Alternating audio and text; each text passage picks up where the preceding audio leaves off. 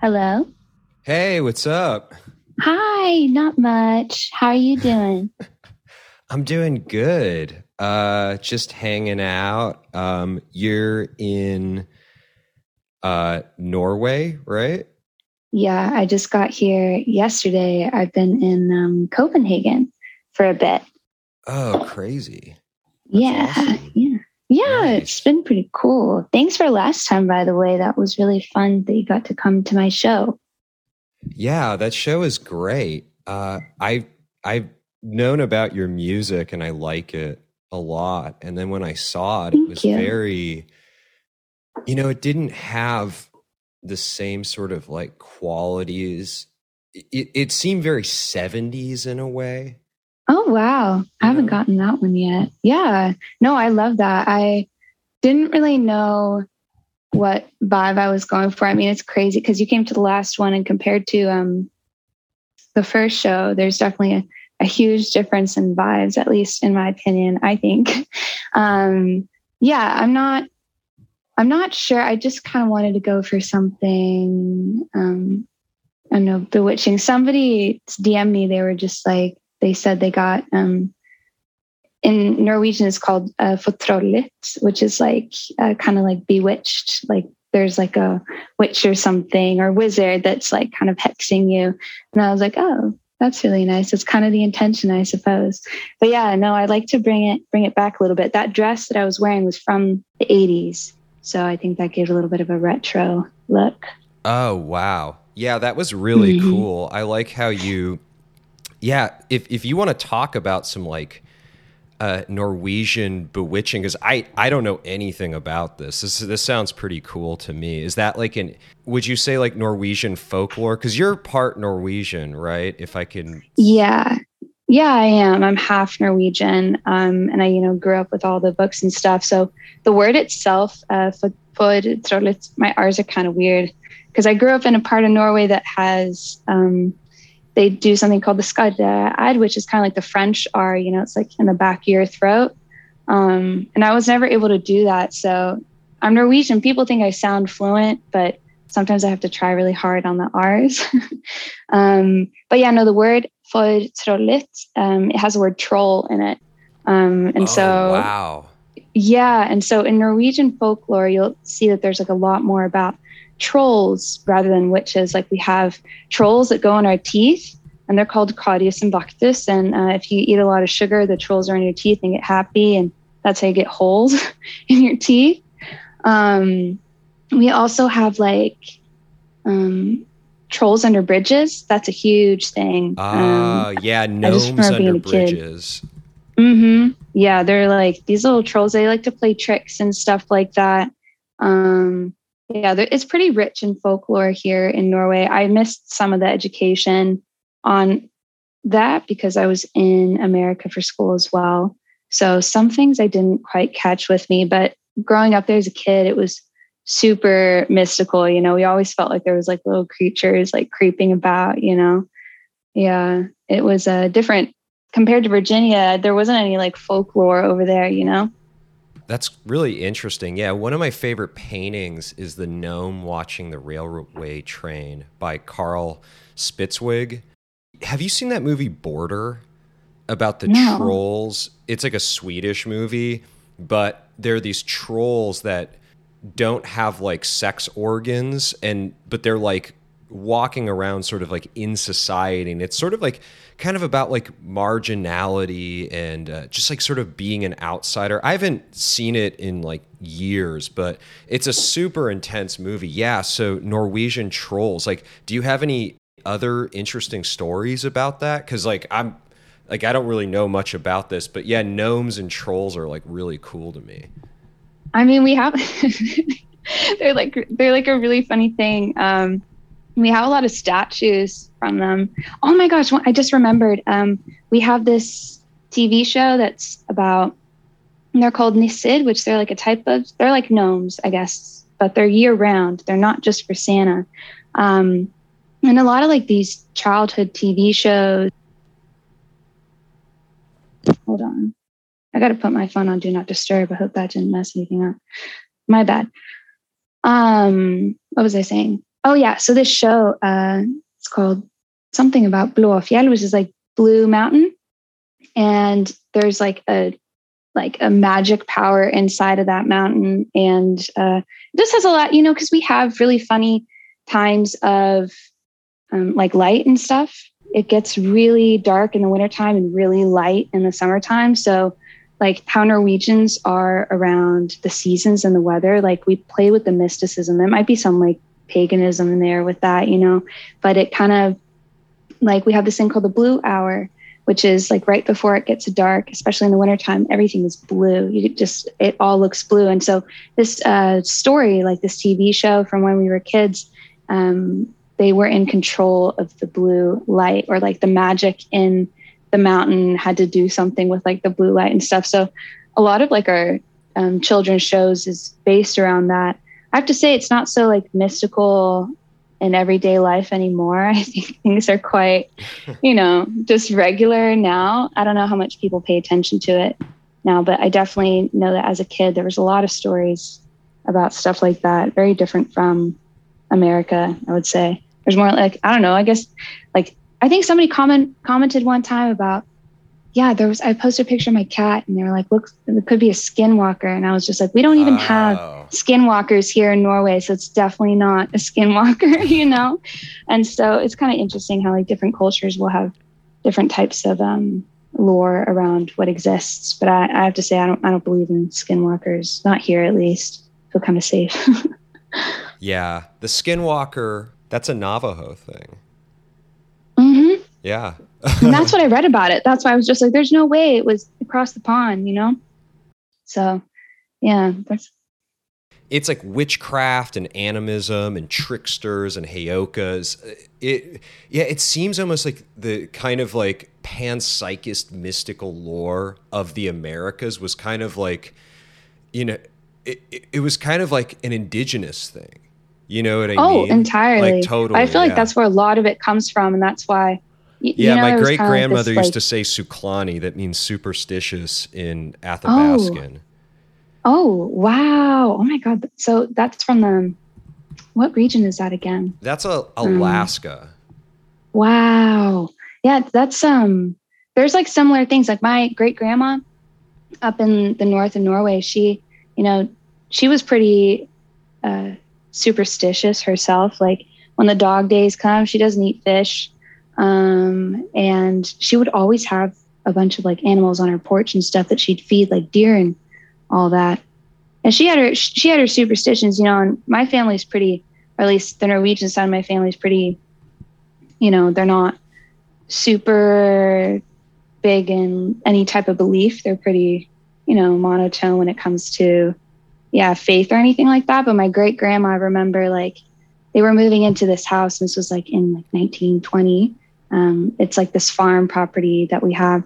And there had been some sad things that happened there because this little boy, this family that lived there beforehand, when you're out in the boonies, like this is far out, especially back in like the 1920s, nearest hospital was like 3 hours away. And it was a dirt road at that point. So it wasn't, when there was a medical emergency, they didn't have the right access. And so the family that lived there before my family did, there was this little kid and I forget how he burned himself, but he like got a burn. It was super sad. He ended up dying in the house. That wasn't really the tone I'm like going for. But anyways, my great grandma, when her and her husband moved in there, she saged the whole house. I'm like, how did she even get sage up there? Like up in the Arctic Circle, Wow. But she lights some kind of incense to cleanse the space. And every time I go up there, like I would never suspect that there was any dark energy or anything like that. Like people have sleeping issues. They come up and visit. They sleep like babies.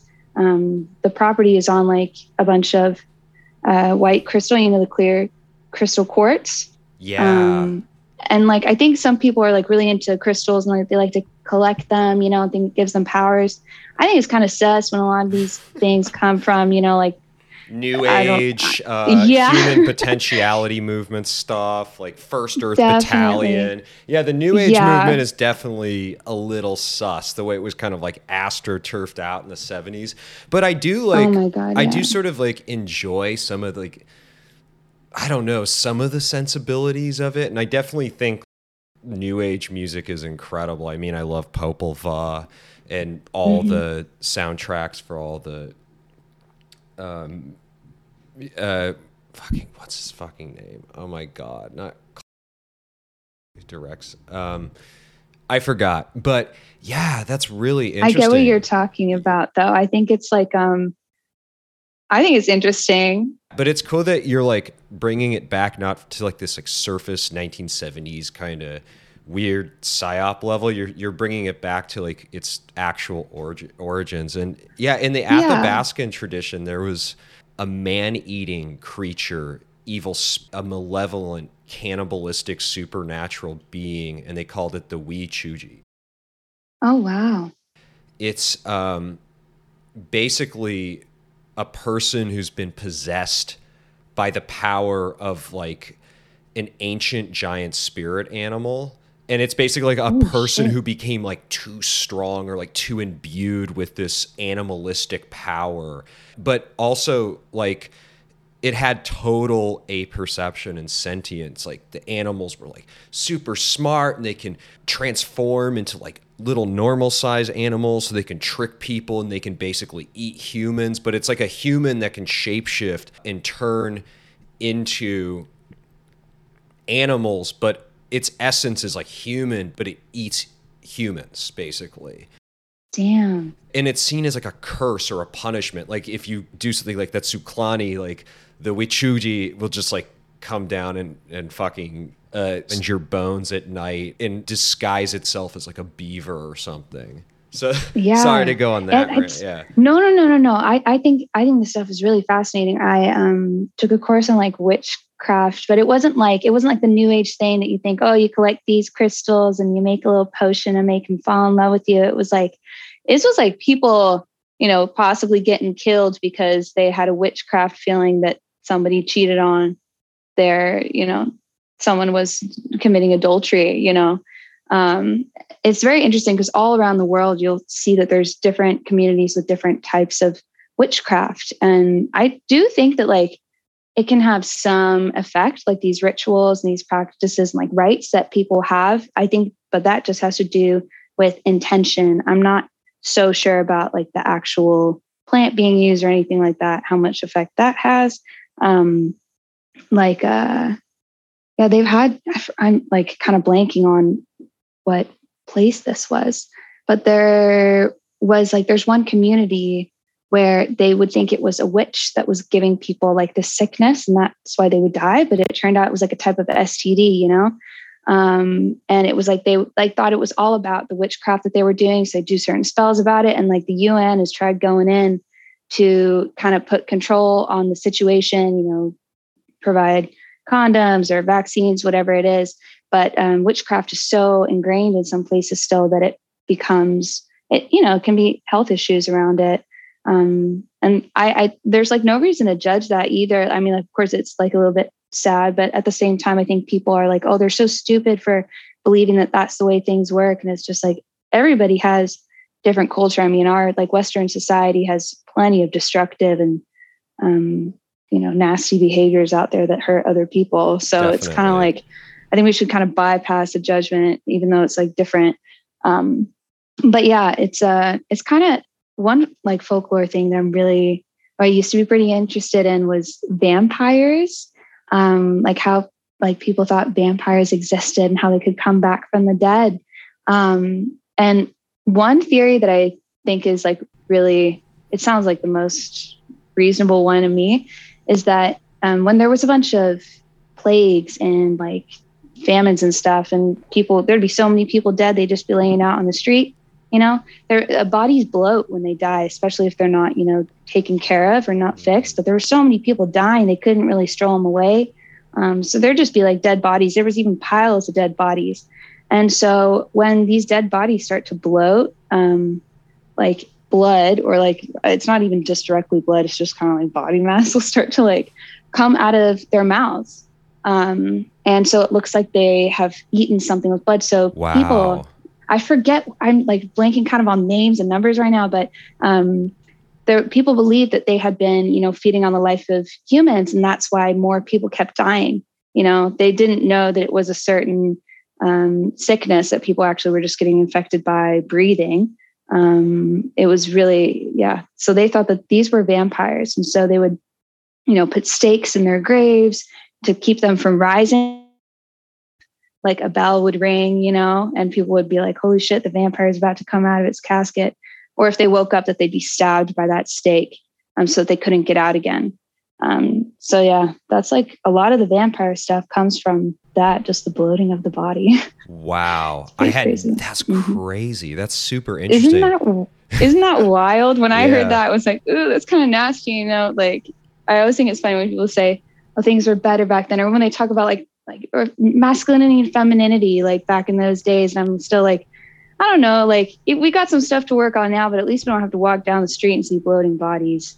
Like, I'm pretty grateful for that. Yeah, same. It's really weird. I've been reading this book called The Highest Altar, Unveiling the Mystery of Human Sacrifice. And it actually sort of goes into the fact that human sacrifices, well, they actually like still exist, and there's like cannibalistic rituals, you know, in Bolivia, actually, you know, because every time you build something, you have to sacrifice something like an animal or an effigy. But when skyscrapers started to get developed, which is like a very sort of like Western architectonic import, they were like, we're going to need a bigger animal. So they started sacrificing humans and building upon the desecrated remains of the human sacrifice. And they're like babies and shit. Oh my God. What year was this? Like, what decade? This is like fairly recent. I mean, this book was written in, I believe, 1990. So this was taking place in like the 80s. Damn.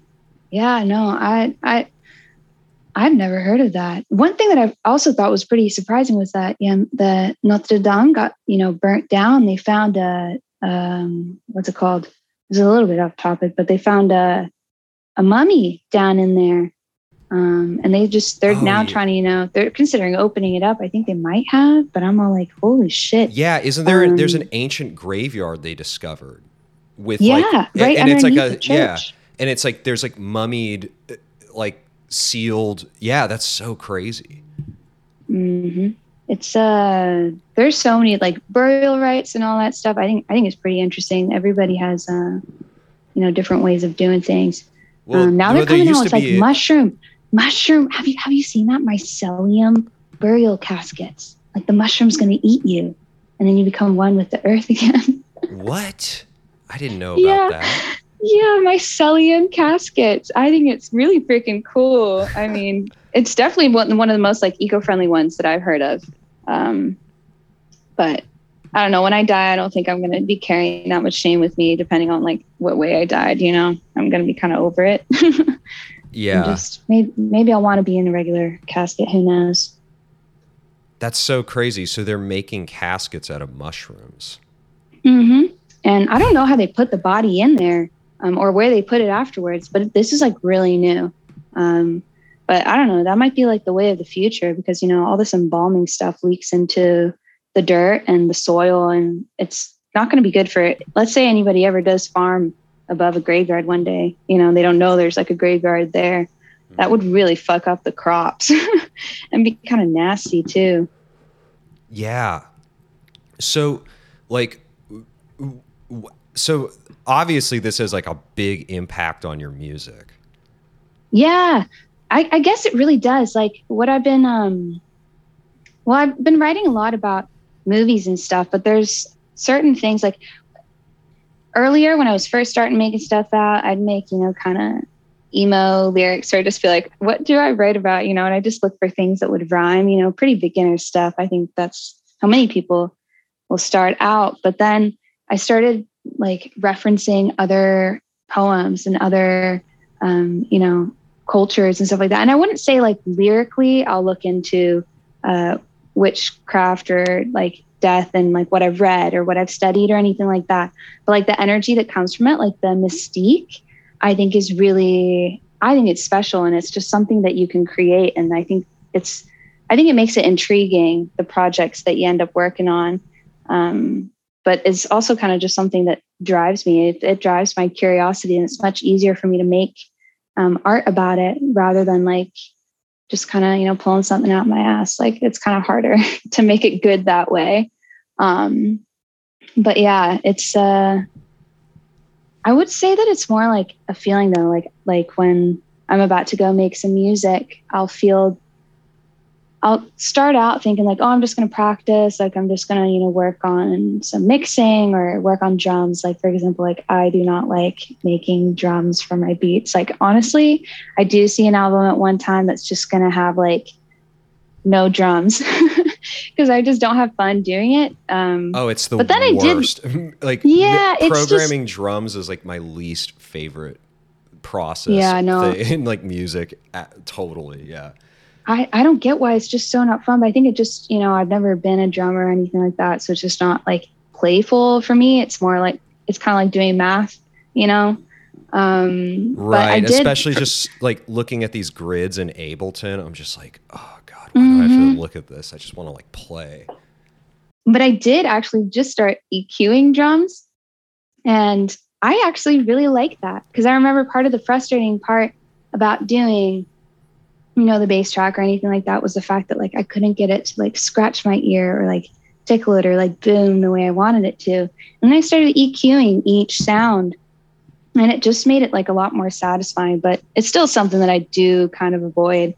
But yeah, I have my friend Neil Sangren. He's playing the drums on one of my tracks for the second album, and it was so refreshing to like have this real sound and kind of like an intuitive another artist on there, you know. I was just like, this is kind of like the vibe that I want, you know. And it's so crazy though how you can record real drums. You got to put the mic in a bunch of weird positions. I know that was a lot of work, and I can't imagine, you know, what it took for him to get it to sound the way it did. But yeah, it's exciting to do that. I'm definitely strained. Your question was, oh yeah, okay, I remember what I was going to say now. I feel like when I go to make music, it's like I'll get picked up by, I don't know, like a feeling or something like that, like something that will, you know, drive the progress of a song. And usually I don't write lyrics beforehand. I'll just kind of improvise on every track and just look for the sound and the melodies that I'm interested in having.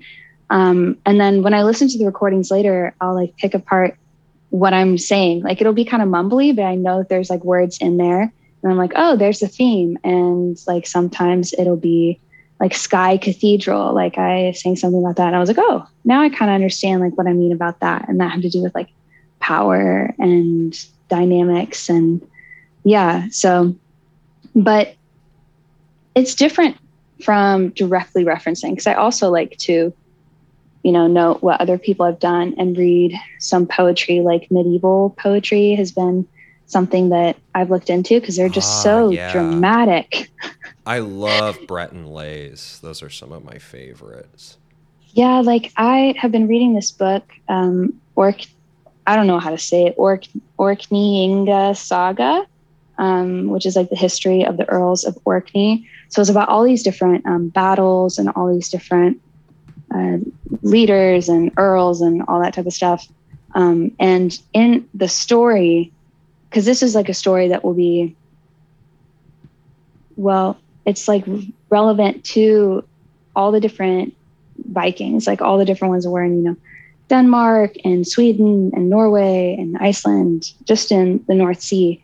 But it's like a ever long process of trying to interpret it, because they all wrote different stories, and especially ones to make them look a bit better than the other people that they were battling.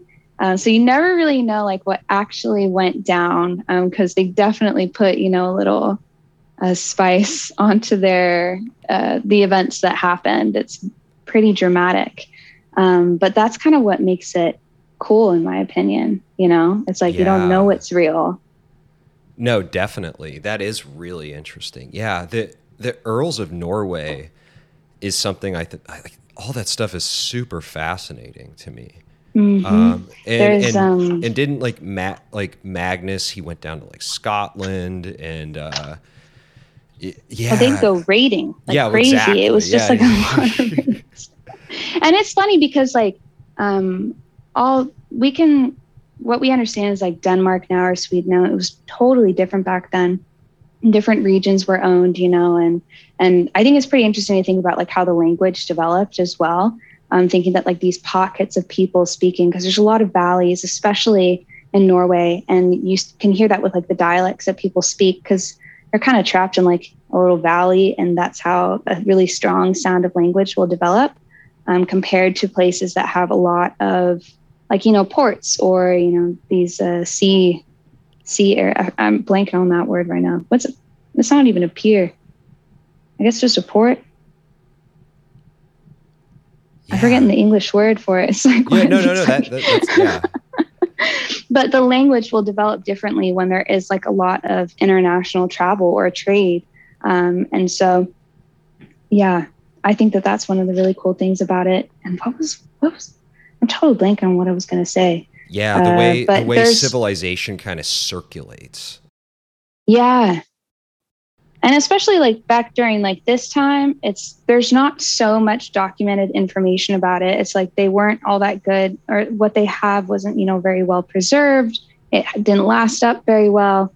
So it's like there's a lot of blank spots, but there's like one poem. I saved it here.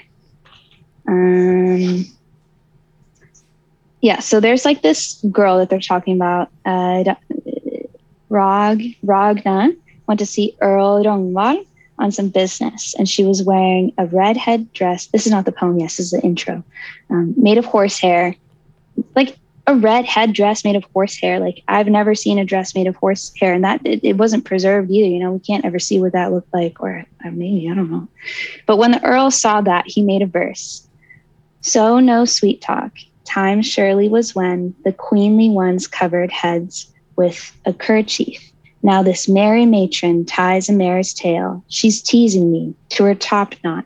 And it doesn't really make like much sense, like to the casual reader, you know, but the way that they're describing each other, you know, it's like most admired of maidens, gold decked at our meeting, erminged. The exquisite once offered me her wine. Now fiercely we bear fire. You know, it's just like the way that they talk about, you know, sex and love and attraction. It's just so, I don't know. It's just really dramatic. It's not the same as saying like she's hot, you know? Yeah. It's something completely different. We've definitely sort of lost our way of courtly love and romance. Now you have like Manosphere, Andrew Tate kind of people. And oh my God. Yeah. I mean, you had a bit of that, you know, back then as well, but it was at least sort of like coded in a romantic cadence. Totally. There was and it was just like, even if something embarrassing happened, they still made it sound really cool. Like there's this one, I forget which saga this was, but there was one of the Viking leaders fighting, and like his side was winning or something, but one, you know, the opposite, the people that was fighting them, apparently they, you know, stabbed him in the stomach, and his innards fell out, you know, all his guts and organs, like they had fallen out. But because this leader was so fucking good at battling, he stuffed it all back in and just like carried on the battle, and they won, you know, and that's like what they recall in the story. Yeah, that's amazing. Wow, that's so cool. That's crazy. I can't. I mean, who even knows if it's true? Like maybe, right. Like yeah, I don't know. Exactly. I do kind of think like the Vikings were really boss. You know, I do think they were really strong and, you know, fierce and all that. But some things are kind of funny. There was another thing. There's another. Well, not that it happened. Well, Vikings. They trace a lot of indigenous American DNA back to the Vikings, because the Vikings also raided. Sort of like a speculation of why they're taller in stature than like your standard Mesoamerican Yeah. South Americans. That's why, the Plains Indians in the 1800s were the tallest people on planet Earth. I think the average height of a man was like 5'9" or 5'10", but the average European male was like 5'2" or something back then. And people have sort of been growing like progressively bigger. Which is why like a lot of the guys in my family, they're like 6 feet and up, on that side. I think it has something to do with, being Nordic. Maybe we just had to like walk more lengths or something to get around. I have no idea. But it's pretty like fish and potato country. Too. Yeah. It's like the fish and potatoes.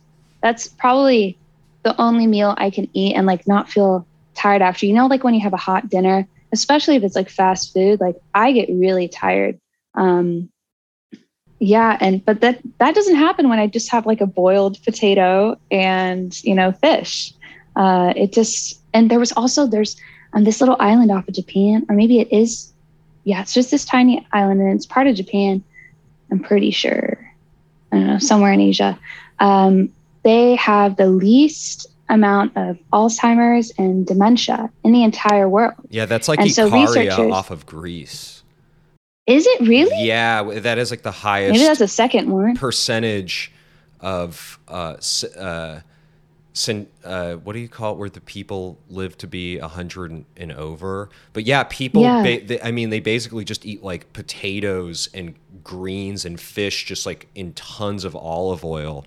And and like every day too. It cures cancer. Consistent. Like there are people who move from like the main territory of Greece to Ikaria basically to die, and there are like stories of like them just like their health just doing a total 180. Mm-hmm. I like, I'm not, it's like really cool, but I'm also like not even surprised because like, I just know like, diet is like, what's it called? I don't know, for people trying to lose weight, it's like 60% diet or like 70% diet, like 30% working out, Right. Stamina and energy has so much to do with like the gut, because all our hormones are produced in our gut. And so it makes entire sense to me, if, like I do see the link between, different like types of depression and anxiety and how that, correlates to brain health. So I started eating for brain health. And I also started thinking about, how my ancestors ate, because there can be so many different, recommendations for what's the healthiest thing. But I know that if I'm eating a Brazil nut, I don't think that's any good for me. I haven't felt epic after I ate one of those, it's like, I look at, what my family before me was eating, because that's, how my body developed, that's like what totally. I come from. So yeah, fish and potatoes, sweet potato is huge. It's this protein called lysine. I think that's how you pronounce it. That's what they notice is what really helped with the dementia and the Alzheimer's. It's funny because isn't there something within like, I don't know, one of these kind of like carnivore diet fad things like the rape where you're not supposed to have a lysine, and like omega-3s are bad for you. And to me, it's like, no, I actually feel the best when I just eat fish and like herring.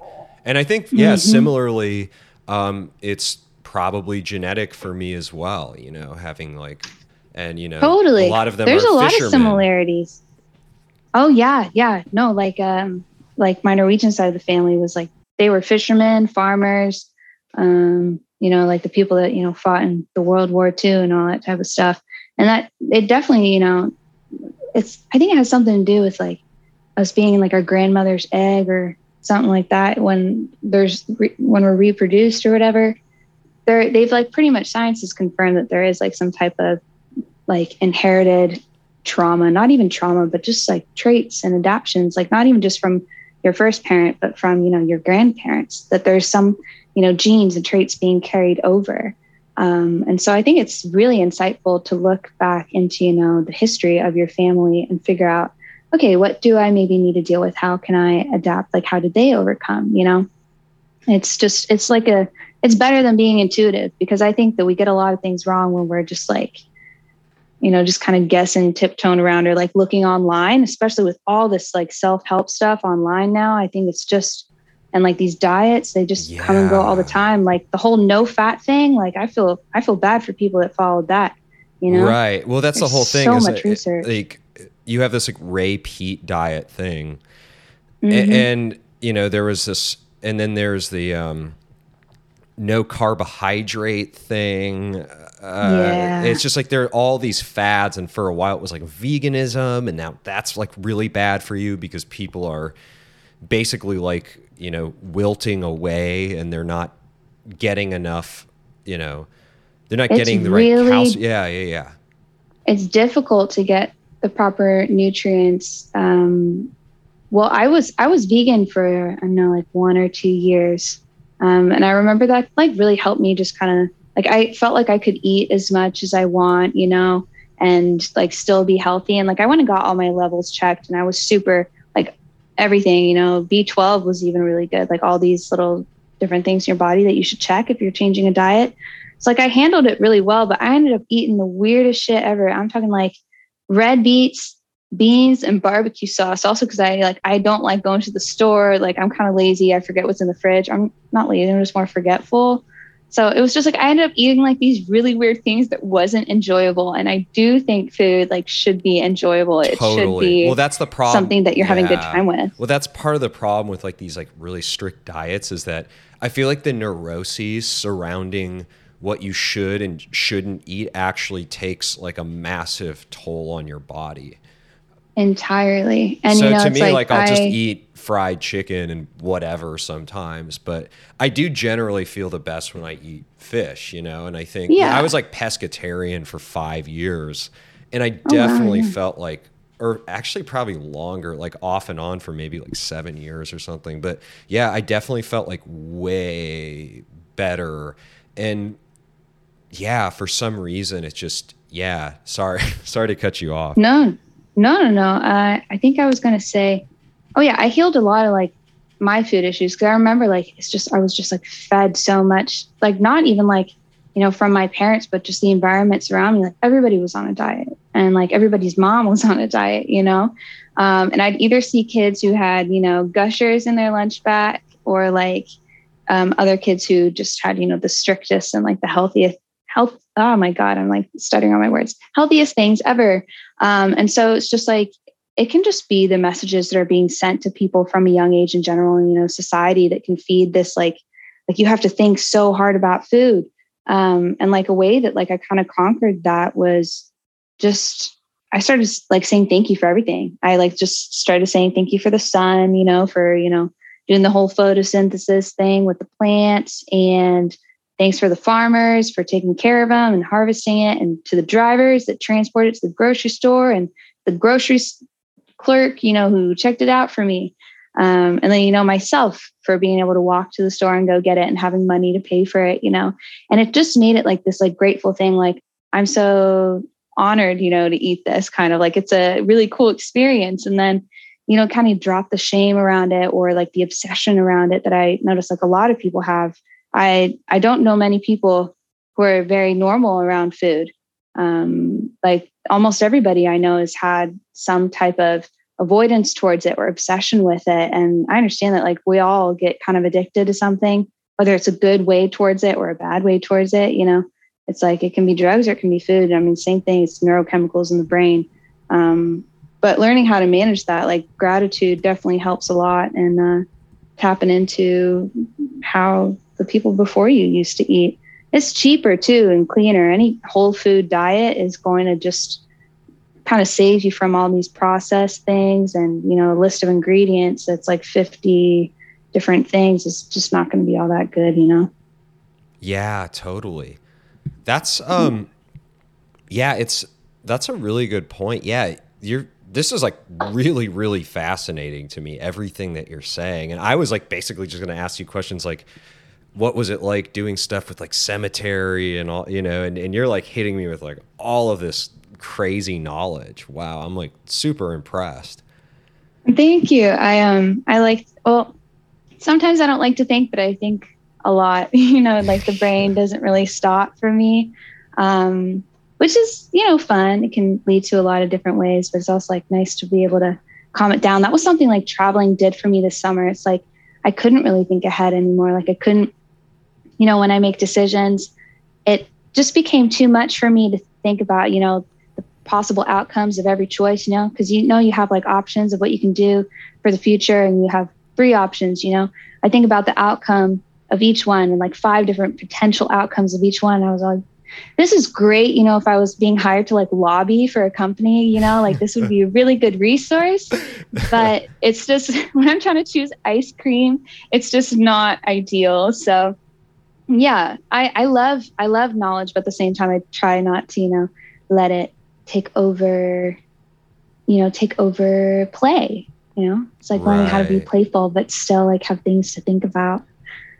Yeah, it's pretty fun.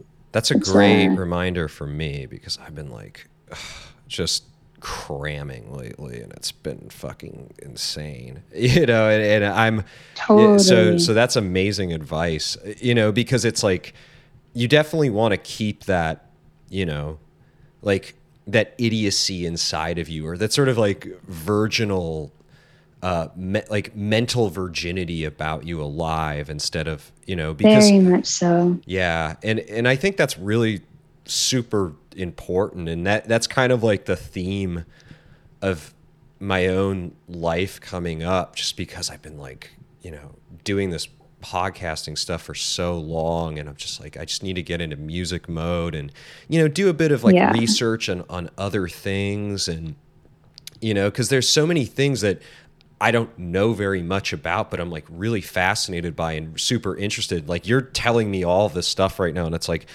as soon as I get off, I'm just like, oh shit, I have to like look all of this stuff up. Not to like even seem smart, just because it's like genuinely super interesting, and I don't know very much about it, Yeah, it's kind of interesting, because I don't know. I don't know if it's like it's like an insecurity of mine, or like the perfectionist in me that is very just like, I always feel like people know more, or that like I'm kind of stupid. Like, this comes out a lot in like music for me. Like, it's like, I don't always trust my own knowledge or my memory. And I think that this is like a very normal thing for many people. Like, I think intelligence comes down to being curious. It's not, like how well referenced you are or anything like that, but like how willing you are to kind of absorb new information. And I feel like that kind of really like saved my summer, because I could have easily been, overwhelmed or felt overstimulated or anything like that. But I just was very like, I'm so curious about what's going to happen. Even if something, goes wrong, when you're traveling a lot, interacting with a lot of new different people, there's, potential for some harm. That's why before I left for tour, I was like, I don't want to do it. I'm so scared. I was just like, it's just not good. I'm going to fail. That was your first tour. Yeah, it was. It was my first show ever as a Lucen. So. Oh, crazy. Yeah. Mm-hmm. So that was definitely, but I'm so glad I did it, and I really, really enjoyed it. That must have been really intense, going from like never having performed to like touring the United States. That's super intense. I mean, it was definitely a shift from my everyday life, and also because I live in a pretty small community, and I'm not like, well, up until this summer, I just haven't been very social. I mean, of course, I chat with some people online and stuff. Like, COVID really brought out the online in me. But like, I tend to keep my circle very small. So like the way that I'm used to presenting myself to people or hanging out with them is very like, we hang out because we have similar interests, or like we like to we have similar attitudes about things, And so switching from that into, a country like America, it's a very different way of being. And it's different also working rather than just being on vacation too. And it was kind of like a beautiful challenge for my brain to feel the freedom to be whoever I wanted to be. And it was kind of just like trusting myself and feeling confident in myself and being kind. I feel like you just can open up a lot of blessings when you're open to what can happen, but also like being able to set some boundaries too. And I felt like it was really like important time in my life to kind of explore this freedom of just being me, and also just like being on tour. Like, I tapped into this crazy work ethic. I was so excited to work, and I've had a lot of different jobs, but I've never had one where I've been like so excited to get down there and do the best that I can do, and that felt really good. I was surprised that I even had it in me. Wow. Yeah. That's really amazing. Yeah, your show was super interesting, and I feel like in the current landscape of like ephemeral, like I don't even know how to say it, like sort of like ephemeral, fucking etheric hyper pop, where things are like really kind of like rootless and disembodied. Your stuff definitely seemed to have, or seems to have, like this sort of like, you know, ingrained, like there seems to be like some sort of like history animating what you do, and it's very clear from this conversation that you're a student of your own history and of many different histories. Yeah, well, it's actually really cool that you say this, because I remember when I was first starting out music, like I had artists that, you know, I resonated with and that I looked up to. And I was like, well, I can't, like I was really into dance hall for a sec, you know? And I was like, I love making it. I love, you know, listening to it. And I was like, but it's not really me. It's not going to feel as natural being up there. Or like trap beats, for example, like it's super fun. I can play with that. And I still like to do it sometimes. But when you're telling a story, also lyrically, you know, what I'm putting in there, I knew, like I could foresee myself feeling insecure or having like an existential crisis later on in life if I just kind of was only referencing something new. You know, I wanted to live somewhere else. I wanted to be friends with different people. And that, I think COVID and lockdown brought a lot of that out of people. There was a sort of like endless seeking of novelty and, you know, yeah, like potentiality, and like the way we sort of like distribute potentials became super widespread. But to me, it totally. almost sort of like, it almost like made things more solipsistic in a way.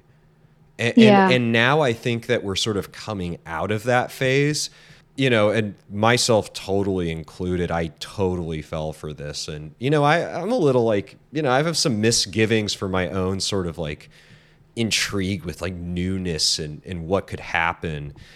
And, you know, it's really good to sort of be reminded of like, you know, like, oh, maybe this doesn't feel right. Maybe this isn't, you know, and because I feel like people felt so like uploaded to, you know, the internet itself, you know, it was like full blown. Yeah, I was like really online, you know. That's like how I made a lot of the connections that I got to meet this summer, which I actually think was beautiful. Like they were really nice connections that I made, and we just, you know, chatted online, and I finally got to connect in person. I was like, wow, everybody is so lovely, you know. It was beautiful. So I felt like under COVID, I think I did something right, or at least it feels that way, because I'd been doing all that novel. I'm always kind of searching for novelty. Like if I need to drink water, I buy a fun water bottle. You know, it's just, I know how my brain works and I try to trick it into doing things. I'll put something novel in it. Like, for example, I had this idea with clubbing. I get really bored at the club most of the time. I don't know what to do with myself. It's loud. I can't talk to people. And it's just not all that interesting. Like, I do too. I've seen it all, you know. It's just, even like the coolest clubs, I'm still like, I feel kind of awkward. And I thought about, what if there was like a challenge or a quest for a club or a party? Like when you go there, like you have like a quest that you have to fulfill. You're like, welcome, traveler, ready for your quest, you know? Right. And it makes it like an adventure for the night. And there's music and there's like fun, exciting thing. People can dance. Like, let's say you have a quest to do a certain dance. I don't know. I think it's going to be more elaborative than that. But I do like, I know that things do get more interesting if you add a little bit of thought, and like, yeah, or just like some sort of like conceptual bend to it. And I think that's actually, you bring up a really good point, because I kind of feel like the Overton window has shifted, and now people are, who in music and art, who had sort of like this sort of like anti conceptual, or like, I don't want to say like intellectual because that's like a little too pretentious, but you know, like just sort of like making music for music's sake, or like art for art's sake. I feel like the pendulum is like sort of shifted back, and now you're starting to see like DJ groups pop up that have like these sort of wild, elaborate theories behind them, and you know, they're sort of like creating their own sort of like, I guess, narrative space, but instead of doing it in a way that makes it about them, it's like literally sort of about the celebration and the party itself, and the kind of like it's kind of like a potlatch economy, you know, which I've always been super into. I think it's really cool to see what's happening now, because I mean, like, you could do the same things over and over, especially like culturally, you know, but that's the beautiful thing about culture and, you know, new generations, that things will always kind of change and they're going to come with new ideas towards it. And I like being Gen Z, you know, like I think it's exciting. I enjoy the way that I interact with people, but it's like, yeah, like what I was going to say something about COVID. I did much less. I found novelty in everything that used to be ordinary or the same to me.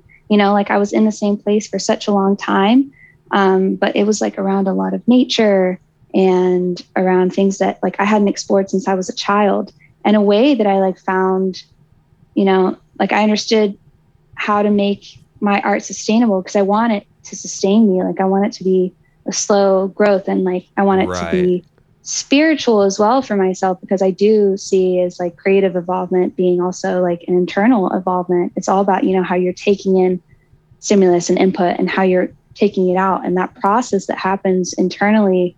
I think that is something that I'd like to evolve and I'd like to get better at, and make not even like efficient, just make pleasurable, you know, enjoyable and exciting. And like, I understood that for me to feel good about what I'm doing now, 20 years from now, it's got to be from something that I come from. And so I thought about, you know, my family, like the farmers in my family, the fishermen, like the hard work that they went through, and also, you know, the pain that they went through. And I kind of like I channeled it, and like I thought about it, and I was like, I'm going to express myself for you guys, you know, like for my ancestors that had to work so fucking hard, you know, to make life work. It was really difficult times for both sides of my family, American and Norwegian, especially, you know, back in the like mid 1900s, you know, and yeah, like I just like my Nana, for example, is like she loves to sing. She always sang in the church and stuff like that. And I knew like everybody like I can see, especially the women, like on the American side of my family, which is actually Croatian, Italian. They emigrated in, I think, 1950 or something like that. Like they have this, you know, energy to them where they really wanted to do big things, but, you know, they made a decent living, but they weren't really able to tap into creating or working with a certain instrument and making that their main thing, because, you know, they had to put food on the table or they had to grow up, you know, like times were different. And so in that sense, I'm so incredibly blessed that I have the opportunity to, you know, dive into my talents and work on that and embrace them. Yeah. And we might actually be slipping back into that sort of mode of producing again, just because I think the immaterial or mediological economy has become so like bloated, not to use the vampire. I guess you could say. I can see it in both ways, you know, same. But something will end up regurgitating in a nasty way, you know, 100%. Like I can see that. Yeah. So like my theory is that we're going to start going back to this like system of like nano businesses and sort of like underground networks of bartering and repairing, and even things like home shopping with 3D printing. Oh yeah, totally. That's interesting. I haven't thought about that. So it's almost like I feel like the hobby is going to make a really big return, and I think it should, only because like, you know, these corporations basically own all commodities and your relationship to commodities, because you can't repair anything. There's like no right to repair laws at all. They've been totally destroyed. You can't get the blueprints to everything. Everything's modularized. You can't fix anything. And so like, do you actually have a relationship to the stuff that you own? And basically, like, this is why I've been going to like antique shops a lot and just sort of like looking at older stuff. And it's not, it's not just like kitschy retro stuff. I mean, there is like a fundamental human object relationship that comes out of at least even just perceiving older things.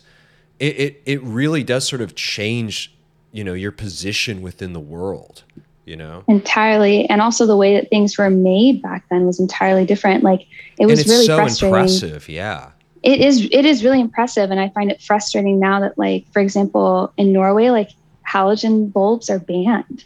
They don't make them anymore, and you're not really supposed to use them. I still do because they emanate heat. And so in the wintertime, when it's super cold, like, you want to be able to, use energy the best way you can rather than, turning up the thermostat a bunch. If you just have these halogen bulbs on, your room will have this natural heat already coming from the light bulb.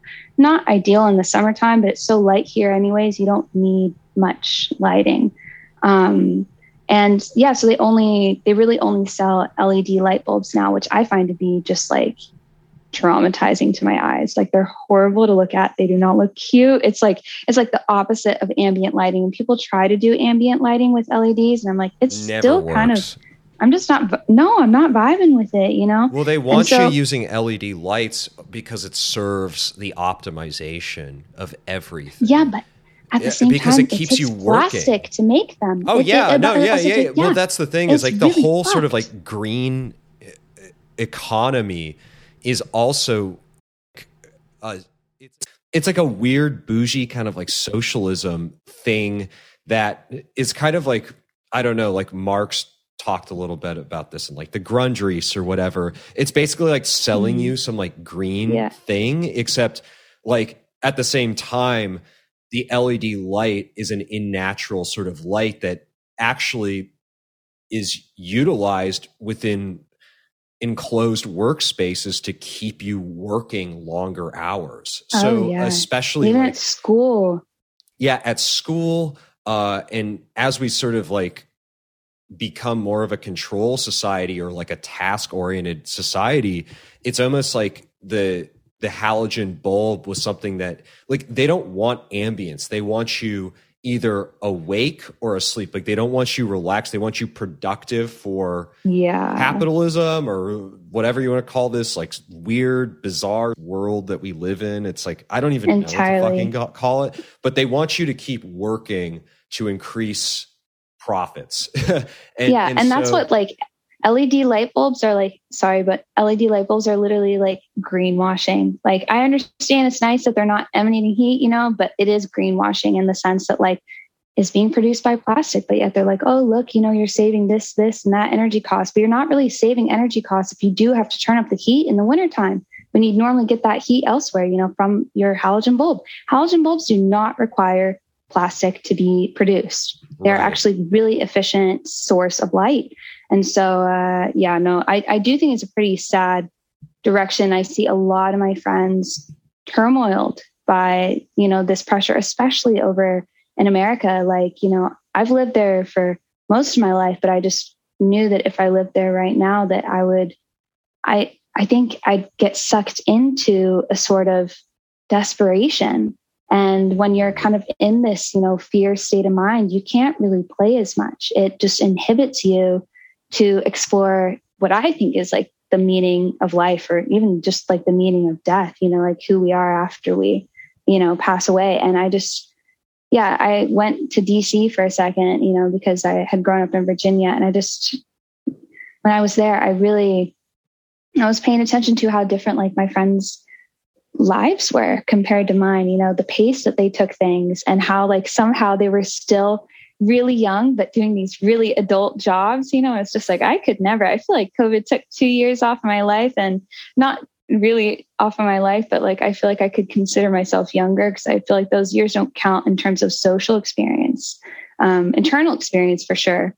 But I noticed that, and I was just like, I don't think I could do corporate. Like, it'd be really chill, to have that kind of easy money. And I wish that I could do that, 9 to 5 and live with LED lights, but I just know I can't, I would be miserable. I even worked like a service job for a short amount of time. And every time I'd come home, I just wanted to sleep. It drained everything out of me. Yeah. No, that's a really good point. Yeah, it does feel like it's hard though, because in those 2 years, it's like, well, it's totally different for me probably than it is for you, just based on like my location or whatever, or like people's locations in general. Like I thought that they would be sort of restorative, but I also feel like the hyper plugged inness to everything actually just sort of like burned people out, and they kind of lost. I think burnout happens when you're just exposed to all of these new like layers of information and data and trends and names, and you're not given time to process it when it's constant, It's actually kind insane. of like a purgatory of just particulars and yeah, totally. For sure. I definitely like how exciting things can be in America, and like I thrive there. I've never been so happy in my life as I was this summer. Like I really love how entertaining things can be, but there is like the deeper side of it, like the less spontaneous side, where a lot of people are in fact struggling. And I do think, it led to a lot of insecurity in people. Also, if people had COVID, there's been research that has proven that there's inflammation in the brain. I think any type of sickness can give you inflammation in your whole body, and the brain is included. People forget about their brain, like even tapping into what we were talking about earlier with food and stuff like that. Like I eat for my brain, like I try to keep it strong so I can have better focus, better attention span, and leveled mood. And so people who were suffering from COVID, it's not just like the 1 or 2 weeks you were sick or even a couple of days. The aftermath of that is, inflammation in the brain. And I noticed in general how society was just a little bit more anxious, a little bit more on edge, and people couldn't really figure out why. There was like not like a traumatic event that had happened that had led them to feeling the way that they did. And I think that's something that people haven't fully realized. And I think that there should be some initiatives for healing towards that, like just encouraging people to slow life down, like go for hikes, spend time with family and friends, rather than, it's like right after COVID ended, it's like, okay, finally we can go back to work and we can do everything again. And I'm like, hey, we didn't get like time to recoup, time to heal and take care of ourselves after this. And I think that's why like most work now, like maybe some of it will be fueled by this really strong energy to burn things, because not everybody like had COVID either, so there is definitely like, I feel like this like excitement. At the same time, I do wonder how sustainable it will be. And I mean, I don't know what's going to happen. I mean, there's like this looming recession as well, which it's already here. They just edged the definition of they literally changed the definition of a recession. I mean, we've had 2 quarters of negative GDP growth in the United States and actually globally as well. Globally, because it's over here too in Europe. No, inflation is terrible. Oh yeah, totally. So we're in it, and and I think it's going to cause us to sort of slow down. It's going to have to, and so we're going to have to get less. I don't even know how to say it, because I've been thinking about it so much that I don't even know how to talk about it in an interesting way anymore, because it's just so on my mind. It's really abstract, and it just almost seems to me like the recession washed away a lot of the kind of novel hallucinogenic experiences of the last 2.5 years. Totally. It's perfect that you said that, because I was going to say, like, I think people were, keeping their minds as busy as they could under COVID, due to the circumstances. And what we see in recessions is that society becomes a lot more collectivistic. I mean, you have to depend on other people. And especially right now with transportation, like exporting, importing is a bit more difficult than it was before. And so you're going to see a lot more like local community connections being built. You know, maybe people can't afford to travel as much as they used to. Plane tickets are expensive right now. The only way that I can, hop around is because there's youth tickets, which is like gives you like half the price. So I can get around pretty cheap. But if you're not, in the youth bracket, it's much more difficult. And I'm actually really eager to see how collectivism is going to be, in year 2022, 2023, and for however long it lasts, because we can reference back, to history and see how people were. But we have different resources now. We have different tools. And I wonder if people are going to like actively know, okay, like I need to lean on my friend, my parents. A lot of people are dependent on their parents, and I think those are actually good things for society. The whole rush to get out the house, like really early on, I think that it's just kind of like sad. Like I love my family, I love hanging out with them. It's like I'm not desperate to get away. And I think some of my friends aren't either, from the other people that I know who are still really connected in that sense. But yeah, no, when I was in America, I stayed with friends a lot. And it's like this, like, oh, I feel bad, like that, I have to ask for favors. But I also feel really good from it afterwards, because I feel so grateful that people want to, share and help out. And it's like an honor to return the favor. Like I just keep telling people like, now it's your turn, come visit me, because giving really does feel better than receiving. And I think that is something we are going to have to lean on no matter how much we have.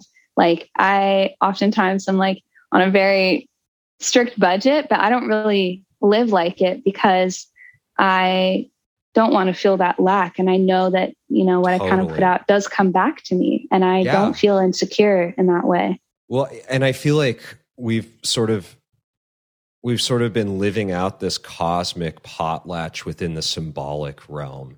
And now it's time to sort of like make that thing real. And the whole tradition of potlatch is like, it's one of excess, and it's a sharing economy, and it's a giving economy. And one of the things that I think is very interesting is like, yeah, you're going to start to see, I feel like, people acting in good faith.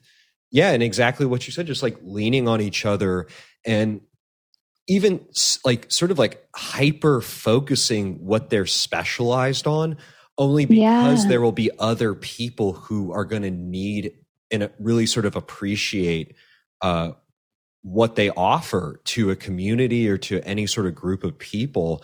And so, and I think like, that's like most of what I think about. And, like my whole process going into stuff is like, well, what does the world not have, and what does it need more of? And so I start to see like, all right, hot takes, opinions, culture war stuff. Okay, the world has enough of that. We don't need any more of that. Like, what can I do? What can we do now? Because it's very easy to sort of like, once you hit the right note, like ride that note out for an extended period of time and really start to do things that don't actually matter anymore, only for the sake of like lining your pockets. But I mean, that's got to feel so terrible at a certain point. You know what I mean? Like to me, it just all feels like really gross and nasty. And I want like nothing to do with anything like that. I'm just so, I'm like, honestly, like a little bit like revulsed lately at just sort of people's like behavior. And it's just, I understand it's not them. It's just like the state we're all sort of in. I mean, I'm not above it at all myself, it's just, but what you're bringing up is like I think it's really interesting. Yeah. Like hobbies and crafts and, like doing crafts is, it's that was one thing that I like realized while touring. And also is people often ask about my new music a lot. And if any of them are listening to this, the reason it's out is just kind of like, it's not out yet. It's going to be out like next week. I'm pretty sure. I'm hoping like it's like 90% done. It's just kind of, sometimes I don't trust my ear because I'm doing the mixing myself. And like, it's a lot of work. And it sounds great. I mean, yeah, you sent me it. It's so good. Thanks. Like I'm really excited about it. And I feel like I'm getting there now where I'm kind of like, the more I listen to it, I'm just like getting really tired of it. But it was like when I was on this tour and when I was in America and I met all these people who really resonated with me and I resonated with them, I started to think about, what it is to have a career or what it is to work, because like I do work and I study as well. Like I do like a lot of different things at the same time. But I started thinking about, in society, like where am I needed? What can I contribute with? Because I think community it's huge. Like I think that will be, what carries us through difficult times. And it can be smaller communities, bigger communities. And community takes like interaction. You can't just be like, you're very, very lucky if you're just immediately taken in, but it takes work from both sides. You have to put effort to be in a community. And it's a two-sided thing. Well, that's the thing about communities that people don't want to talk about is you actually have to be accepted. Any sort of community doesn't have this kind of like radical notion to kind of like integrate the other. There's always going to be people outside of the community. It's a closed space, but the problem with the kind of like modern endless open spaces that permeate now or exist now is that like they don't offer any sort of closure. Like within a community, you have these sort of like shared spaces and rituals and stories and lores, and the way you structure your life, it begins and ends with the things that are passed down to you generationally. Mm-hmm. And so when you hear a story, it's like that's the end of the story. There is no seeking anything further. It's like if you structure your entire community around a peach tree, then the peach tree will, have its own lore and stories and, rituals will sort of will foment around it. But the problem with today is that because we don't have those, so like there is like a bit of a give and take, right?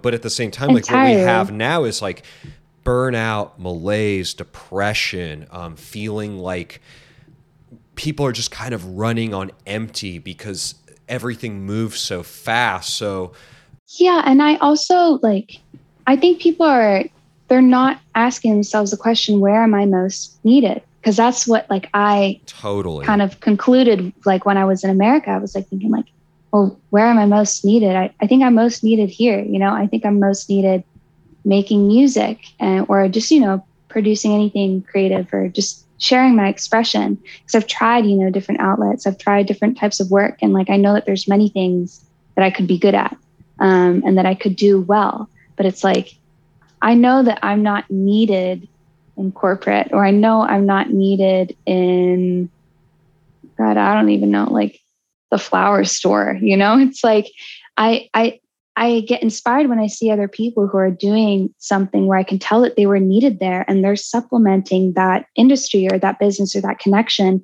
with their presence. And I think that that's a big question that people need to be asking, because we're capitalism is always going to trick us into thinking that we should be somewhere where they're going to trick us into thinking we're needed somewhere we're actually not.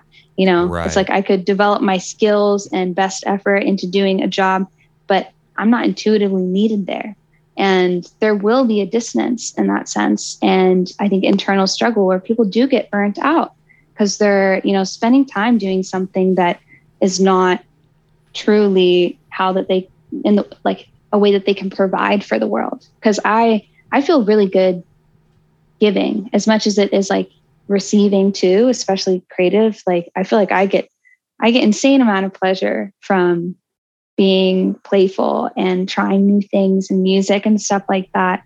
And I was so surprised as well when I was going to my shows, because I really didn't realize being online, not having met any fans or anything before, I didn't really understand the connection that some people had with the work that I've been doing. And it was it was so beautiful feeling. Yeah.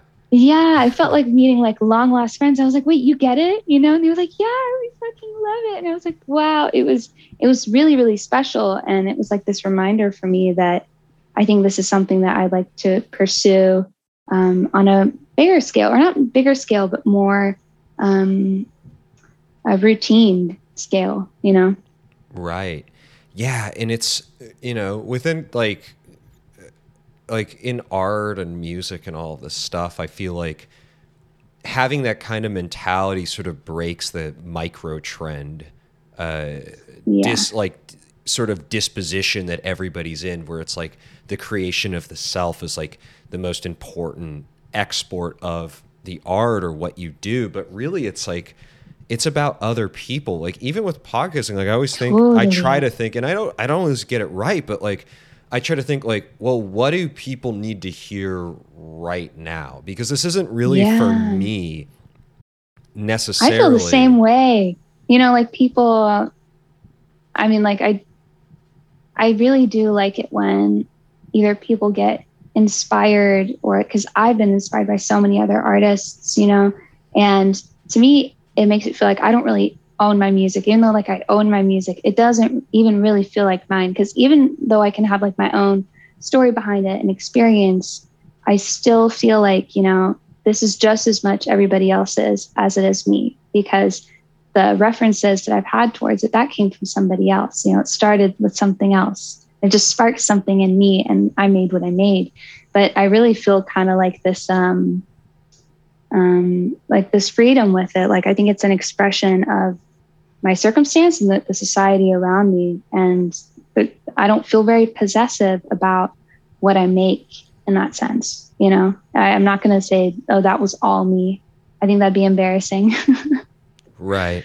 Yeah, no, I mean, everything that's done, even if it takes work, it's still, you still have like an input from others, like, I mean, I'm talking to you right now. I mean, this is more about you than it is about, you know what I mean? It's sort of like the contributions that people have, even when I try to do something, it's like, yeah, I always sort of think about it. It's like, oh yeah, it's like the classic Blade tweet. I'm just a vessel, bro. Like that's, I think that, but that's it is.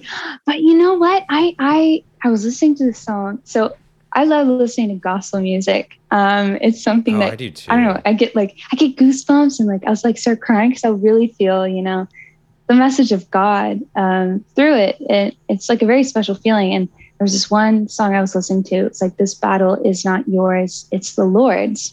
And that kind of, I thought about it and it relinquished this like kind of identifying with, any problem that I'm having or any stress that I'm experiencing. I was just like, this is not really my business to deal with. I'm going to hand it up over to, the man upstairs. But it also has this really great line. And it says, God only wants to use you. And at first I was like, wow, that's a really like interesting choice of saying it. But then I, put together some experiences that I've had. And also, when you're going through something stressful or something difficult, when you open up a conversation about it, like as I get older, I feel like there's more difficult conversations that I need to have, to figure things out with somebody or a relationship, how to deal with things. And it feels really awkward, or like you might go into it and be like, hey, sorry, I fucked up, or vice versa, whatever it is. It can feel really uncomfortable, but at the same time, it's like you're opening up a space for healing.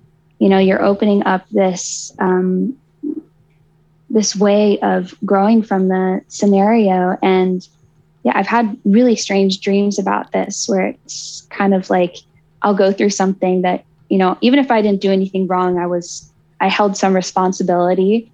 And I remember being like, oh, we got to talk about this. I was like, let's do it, in person, just you and me. And they were like, no, they invite, like, it was this really strange dream where I'd had a party and something had gone wrong. And the person that owned the place was like, we got to have a chat about this. And I was like, okay, yeah, cool. The dude invited the whole town, like the whole city, to come hear me kind of, not confess my sins, but share what had gone down. And I remember being like, whoa, this is not cool. Can't we just deal with this one-on-one? This isn't any of their business. And it was like, but it is their business because we're all human. And I was like, wait, that's true. Like we can all kind of learn from each other. And it's like, there's so much shame and embarrassment, going through something difficult. Like there's a lot of people who just try to keep it surface level, not try to, penetrate any wounds or go like deeper into something. And I think that as a society, like we're suffering a lot from that. And I think that's why podcasts are really cool, especially with what you speak about as well, because I've listened to the past recent ones and I'm like, wow, this was like a scenario that I never even knew existed, or it just wasn't on my mind, you know? And it's bringing up the opportunity to talk about things. And it can be anything. It can be knowledge or it can be an experience, but people are too afraid to be awkward. And I think that that's too bad, because I think we miss out on a lot of fun and a lot of love when we don't embrace it, you know? Well, that's part of, you know, the curation of the self, you know, online. And so it's really hard, I think, because people, it's so easy to sort of look a certain way and appear a certain way and, you know, like erase that kind of vulnerability that you might have with just being awkward or being cringe or like, you know, and so I feel like when people present themselves a certain way and people make fun of it because they're not the way they present themselves, like the immediate thing I think of is like, wow, isn't it so cool that somebody who is this way or this age or like of this kind of demographic, like had the kind of creative wherewithal to make this, which seems so like sort of like foreign. But to me, that's kind of like more of a testament to their imagination to rather than like, you know, is this something like embarrassing? The problem is when people, I feel like, get embarrassed by it and they kind of double down and they're, instead of being like, nope, this is just me and this is what I'm doing.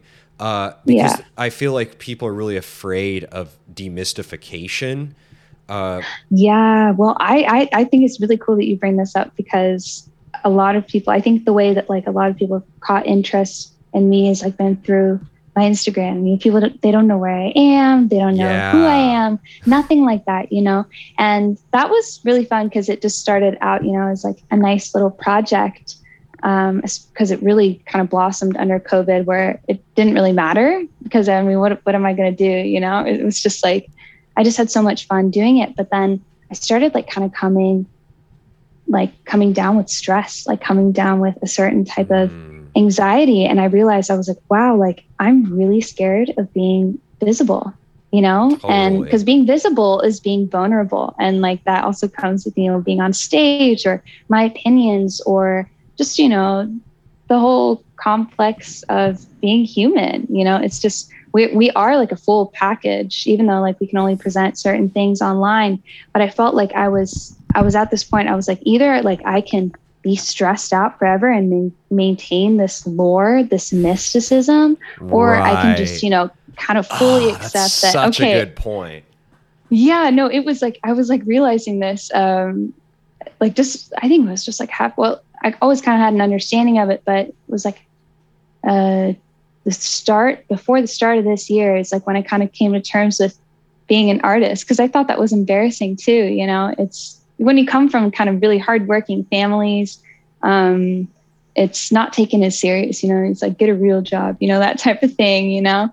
And so it was like, I felt really held back, but not because of anybody else, just my own beliefs about what it is to, you know, fully express and to be a full person.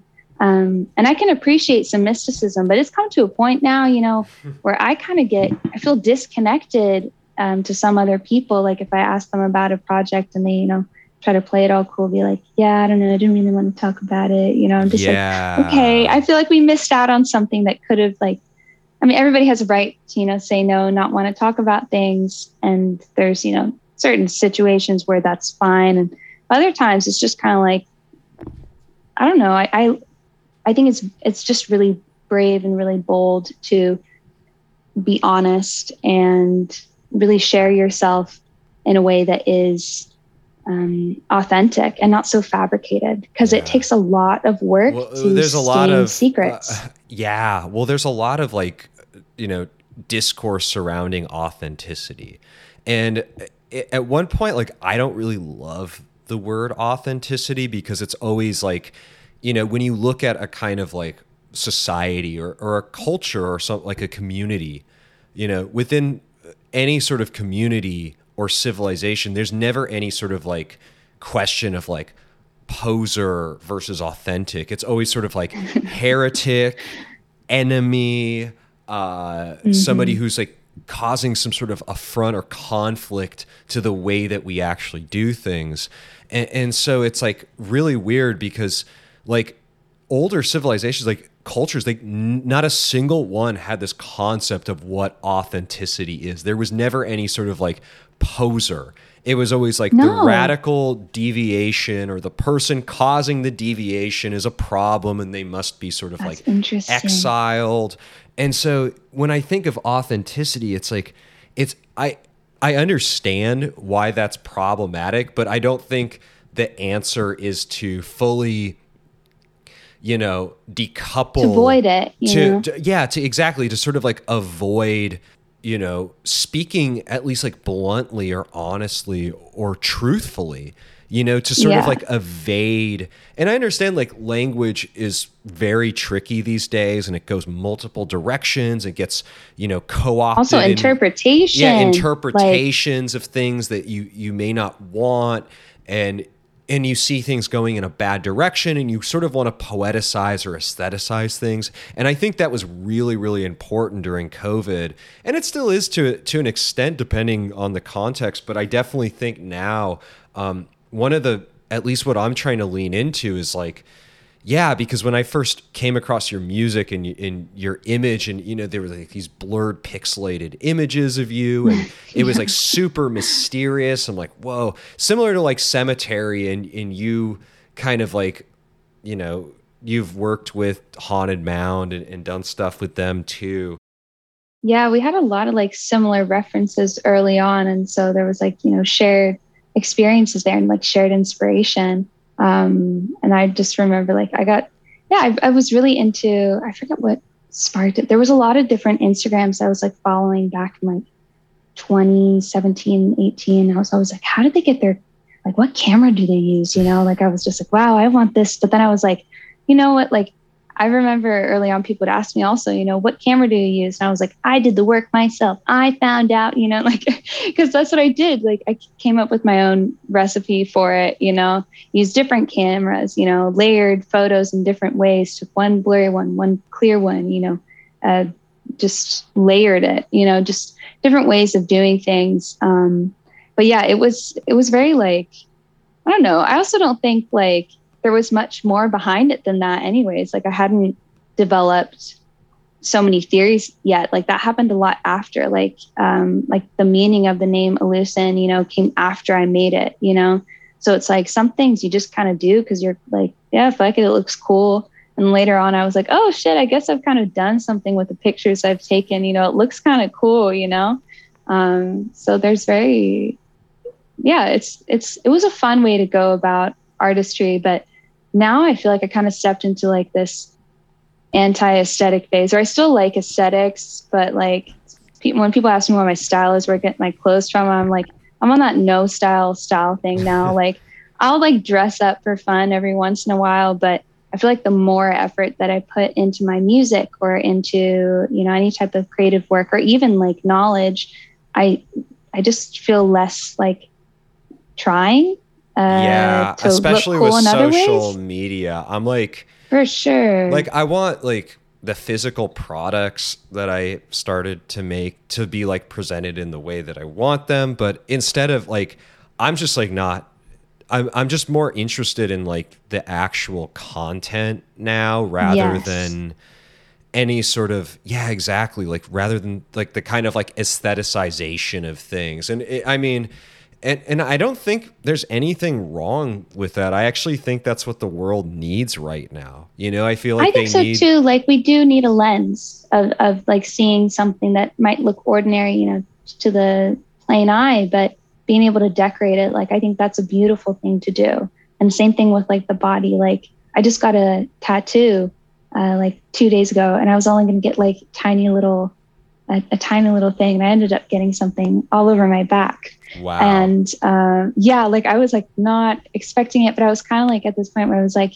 I think it's really fun to decorate the body. And I never turn around and look at my back, you know, like that's somebody else is going to be doing that. So I was like, I think it's just kind of cool to play with image, but some things, like if you just want to have a message come across, that is in the content of what you made rather than, the cover of it, like, then I feel like that's good enough. Like, and I think that kind of comes down to not feeling like you need to try so hard. Like before, I used to love editing pictures a lot. I'd spend hours doing it, making different filters for each one, and being like, okay, I made 5 different ones. Which one do I like best? And now I'm just like, oh, this is a lot of work, and I just do a little simple thing or no filter at all. I'm like, Yeah. okay, good to go, Yeah, I feel like that's, to me, it's like transitioning into like I want to start a band again. Like I want to make music, with other people again. There's so many things that like, I feel like are changing for me personally right now, it's like, and it's just, yeah, I think that you're like really tapping into something that a lot of people are sort of feeling right now. And I think people are generally picking up on like, we just, we have to reassess the conditions as they appear to us historically, and I think, and not be so like strict in the way that we operate or do things. Cause like, I'm about to change my whole shit up. Like, I'm excited. And if people like don't like it or some people do, it's like, I just feel like it has to happen. Like there needs to be, it needs to be more straightforward. Like there needs to be like, and get into sort of like more of like history and doing some research. And you brought a lot of that to this episode today, which I think is like perfect because this is exactly what I'm trying to get at, and just to even like talk about things that I love from the past and things that are, super important to me and super important to other people that the other people may not know that they even know about or are interested in. And to me, that's kind of like why I asked you the question. I was like, well, what is it that you like know a lot about, but other people may not know that? I don't know. Like, I feel that just adds like another layer of complexity to the subject and to the work itself. And it's not something like that's narrative or like, making it all about you because, you're trying to give something back to the world that I think is like really lacking in that, lacking in perspective. Yeah. And, in a sense, like that can also be sort of like initially it felt kind of lonely being interested in the things I was interested about. Cause I mean, if you're like at regular, like social events, it's not very common that you come across people with the same interests or being interested in talking about things. When you do, it's like such a wonderful surprise, but, a lot of people tend to bond on experience. And that can just be like a very like, oh yeah, we got really fucked up that night, and that becomes like their method of connection. And like, I realized I was like, okay, that doesn't work for me. And I feel awkward when it's about that because that's just not how my brain operates. Not to say one is better than the other, anything like that. It's just, figuring out how to share your input. And also I think a lot of people would be interested in these things. That's what I've discovered as well. Like people aren't always aware, like what is like the opportunities that there are like for different types of play, different types of discussion, different types of nature enjoyment. And that's why I love spending time with other people, especially different people than me, people with different experiences, because it becomes like this like crossover episode of experience. And I think it's really cool, but I also felt like a lot less pressure about, the trends of the world or whatever was going on when I really started to notice, like looking through history, everything's kind of on a loop, like 100-year loop, in terms of war and politics and culture, and the about economy how expressive too. we It's are. in yes, like the last episode I did that I'm releasing tonight. It actually like talks about like this. It's like how we're basically stuck in the 1970s and the 100-year loop of that would be the 1870s. And the reason why we're kind of like stuck in the 70s is because like we sort of hypothesized that it was when the gold standard and the dollar became delinked. And so Yeah. it sort of abstracted finances, and everything sort of dissolved into finance itself. Everything from For like sure. epistemology, knowledge, thought, artistic production. Everything became totally abstracted after that point, and that was like, it was slightly after, you know, the quote unquote Fordist modes of production. And so to me, like, that's what I'm like really, really interested in. And so if we're seeking just like newness constantly, then we haven't really left that period, you know? And No. and the way you actually leave it is by going to the past. And so I don't have this whole kind of like doomer outlook that I used to, like, oh, you know, like being retro or like a little old fashioned and like your sensibilities is like cope or something like that. Like I've totally, like, that was like a whole Mark Fisher thing, you know, that he talked and very about. like that was like me, like when I was like, you know, 16, 17. So I was like, I just wish I could go back in time and fit in like way better, you know. It's just like, it's just not, it's just really not the reality. Like, it's not like a way for you to save yourself, you know. It's like what it really is like looking and not wishing it was like what it was, but learning from it, you know. And I also think that this is super interesting when it comes to like PC culture. Like, for example, in, you know, like before 2012, you could say anything on Twitter and nobody was going to call you out for it. You know, it was just like, that was just the way it was. And now I thought it was super interesting. Like, I don't know if they're doing it as much now, but, you know, when cancel culture started coming around and they wanted to hold people accountable for who they were in 2009, you know, how embarrassing, you know, like I would hope that people would evolve, you know, and I just don't think it's fair necessarily to hold people accountable. Well, and I feel like so people are starting to see that now. I feel like it's... But that's another trend too. That's like, it's like the PC thing. It goes over in waves. That's why I feel like the whole like the whole like anti-cancel culture discourse is becoming like, I don't want to say as annoying, because the cancel culture thing was fucking abominable, and I'll never forget how horrible that was. No, as somebody who was like, I feel so bad for some people. Oh yeah, I mean, and so I feel like, but now it's almost kind of like been recouped in this sort of increasingly like opportunistic way, and and I feel like it's because it's expedient. And actually, like, there's nothing vital about the discourse itself surrounding it. Like, it's very easy to, like, you know, spew out some like alt-right talking point from 2016 because there's no stakes behind it, you know. Like there's nothing like, there's nothing animating it. Therefore, it's like, but it's a part of that discursive loop that we're sort of, that at least like me, like I'm trying to get out of, you know, like I'm always thinking about like, how do I de-escalate the influences around me in the world?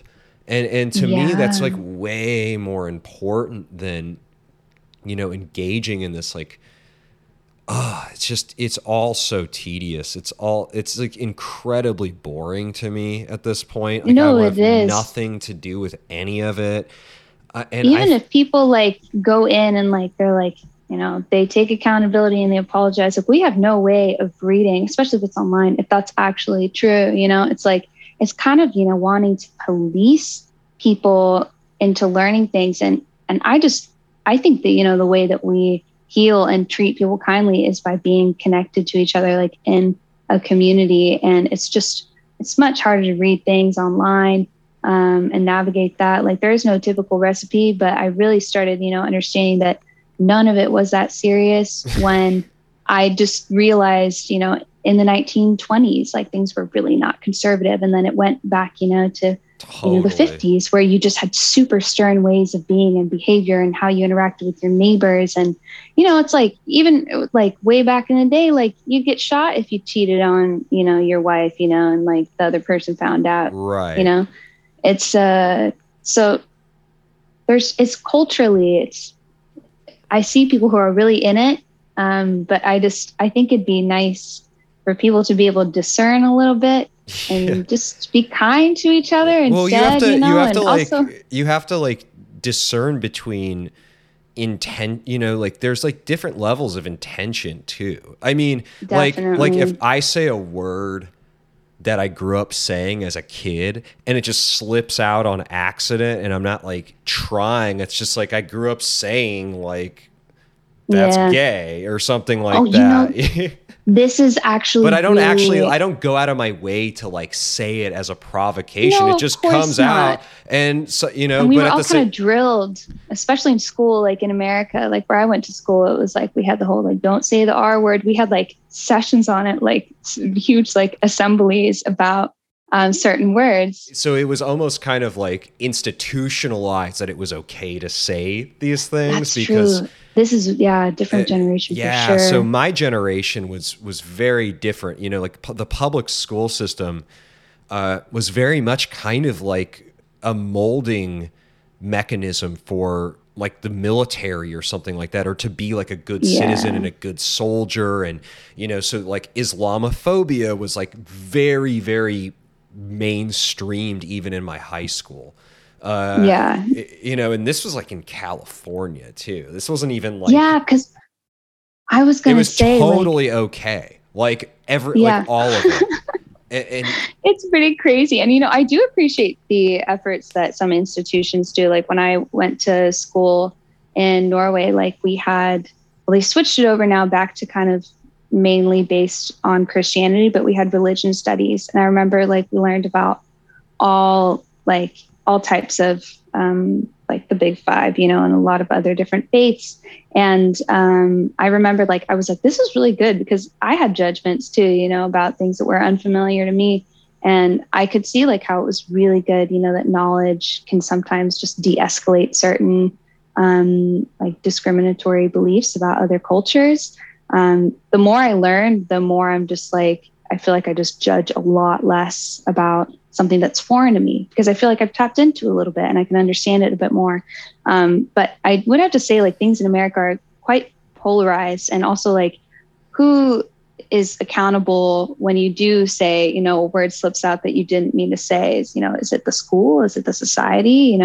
I think there's many different things. But I have a really funny story. It's I went to high school in California, and I'd spent the summer in Norway, and I remember I came back, and sometimes like language gets confused for me. And I mean, Norway is not all that PC. They definitely picked up on the American trends, because Norway is quite Americanized. And I think this partly has to do with Norway being America's lapdog. Like we're a little bit not indebted to them, but like when it comes to war, like we are right next to Russia. Like we have American soldiers at our camps all the time. And so I think that culturally Norway wants to be a little bit Americanized, because it helps ease that connection. But still, nonetheless, like in Norway, like where I grew up, like they would say the people in the neighborhood, not my family, because my mom's American. She knew that this was, big no-no and not cool. But the little island that I lived on, the adults there would say the N-word with the hard ER, which like was like just really like, wow. Like I remember being like, what the fuck, even as a little kid, I was like, why would you refer to somebody like that? But still, it's like a cultural thing. And I don't know how big it is there anymore. But yeah, one time after summer, I'd come back to America, and in Norway, we don't have a word for tan. We use the word brun, like our tan, like our sun places, where you can like fake tan and stuff like that and go in the tanning bed. It's called brun og blid, which means brown and happy. It's just because we don't have the word tan. People can still say it. It sounds kind of weird. It's like tan, it's just not natural to our vocabulary. Anyways, I come back to California to start my senior year, and like I see one of my friends that I hadn't seen in a while, and I was like, wow, I'm just gonna make up a name, like, wow, Josh, like you got so brown this summer, and I was like, wow, look at you, like look at what you got to do, and I just remember like the whole group of people around me like started like staring at me, like giving me kind of like a death stare, like they just looked so shocked, and like it was not on purpose, like I didn't mean to, like I didn't really realize what I had done until like after like I'd left. I was like, why did that happen? And I was like, oh fuck, right. the word is tan, you know?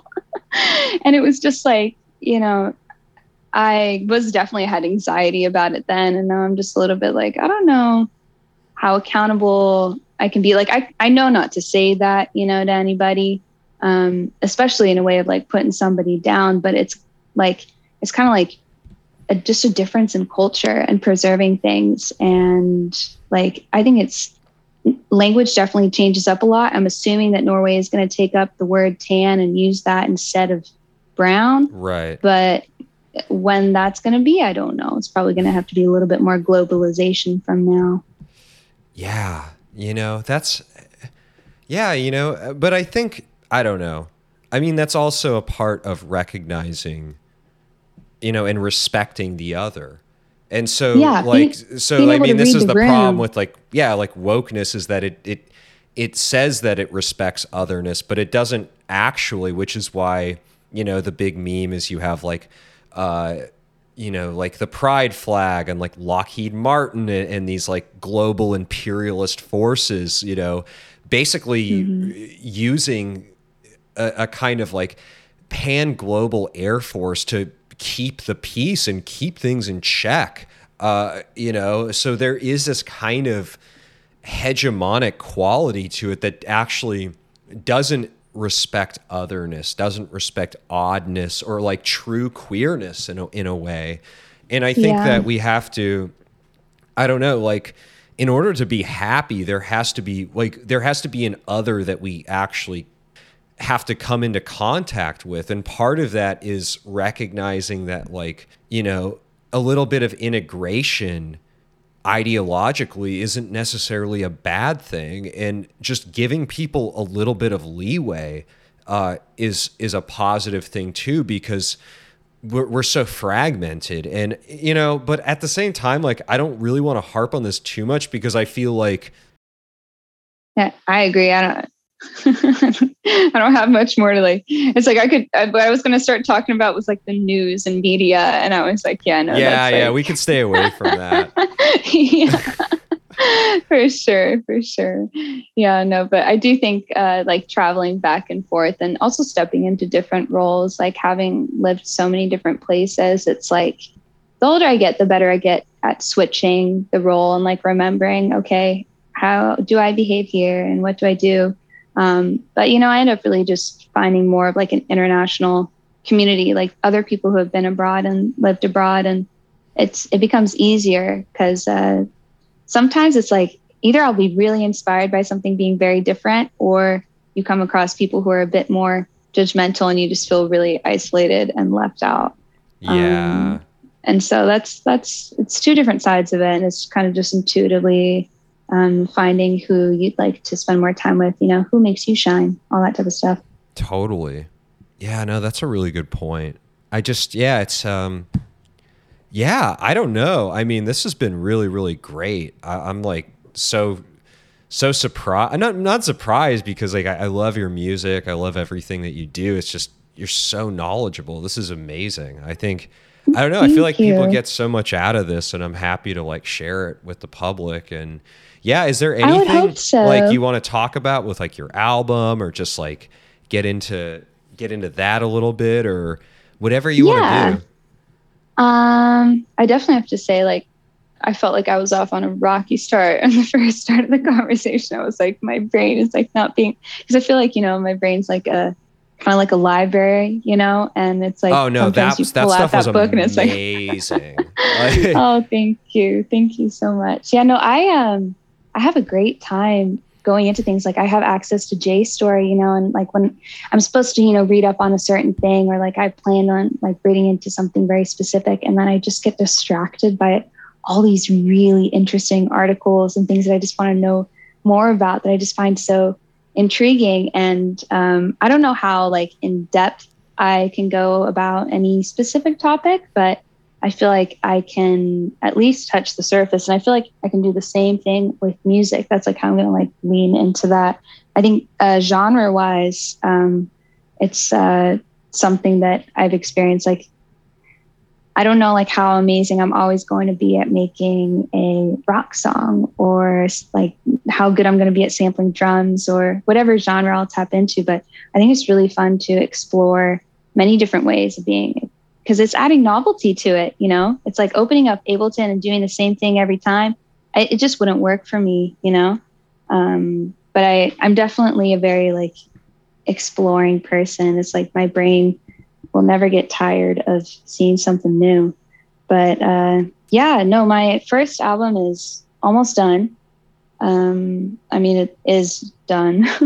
It's just kind of putting it out. Like, I like doing all like the regular work, like creating it and stuff like that. But like, I'm just imagining going up and uploading it to like all the different streaming things. And I'm like, oh, that's so much work, you know? Oh God. And yeah, doing that with a podcast is so like the uploading just takes so much time, and I'm just like, right. Yeah, that's why I'm like, yeah, I gotta spend more time on the stuff that I actually enjoy doing and less on the shit. Yeah. That I don't.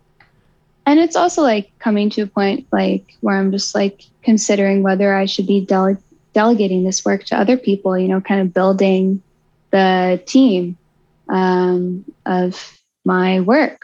But for a long time now, like I've really wanted to rely on myself and be self-sufficient. Like this is like pretty big in my family too. Like it's from early on, like both my parents as well, like, you know, they learned how to be really self-sufficient. They took care of themselves. Same. Much more before I ever did or even am now, you know? That's like the biggest thing I struggle with is I'm such a lone wolf, and I do everything by myself, and I work like insane hours. And I'm just like, I don't know that like, I won't say I'm like the smartest guy in the world or whatever, but the one thing I will say is like, I have a work ethic like nobody's fucking like. Yeah, no, I was like surprised when like I said. And it just like I used to do like manual labor jobs, and I would go to the studio and record guitar tracks all night, go on 2 hours, 3 hours sleep, and be back at fucking work the next day, you know, like shit like that. Like I just have, and my whole family is that way. They're just like, if you're enjoying it, it doesn't feel that bad, you know? So when something feels like it's work, then, and it's starting to feel that way lately, I'm like, ooh, you know, I gotta, you know, reevaluate this a little bit. Yeah. And in a sense, like that was like almost like a fear for me with music. I was like, well, I don't want to feel like I have to complete a task, you know, like that's not what music is for me, you know, like it's play, you know, as much as I've gotten way more efficient, like the way that I can make a track now goes so much faster than it ever did before. The demos go in, you know, like 20 minutes max.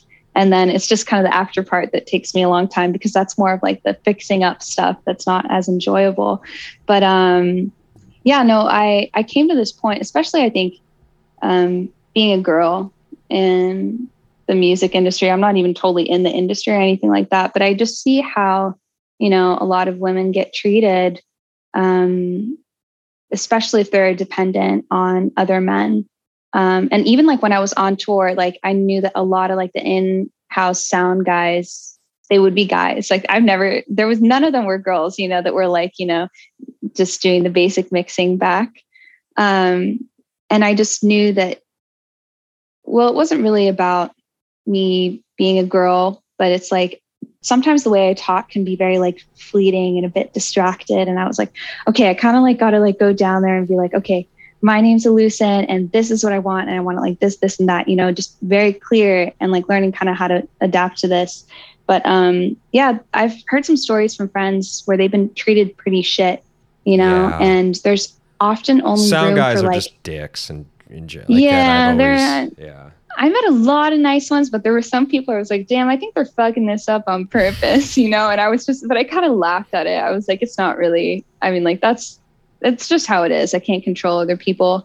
But yeah, I really came to a point where I was like, I don't want to be put in a category where there can only be one girl who is, you know, a pop singer, only one girl who, you know, especially like in the alternative music world or whatever it is, underground or something like that, there's not as much room for there to be more than one person who is like dominating a field. And of course, that is kind of like a natural sense of hierarchy.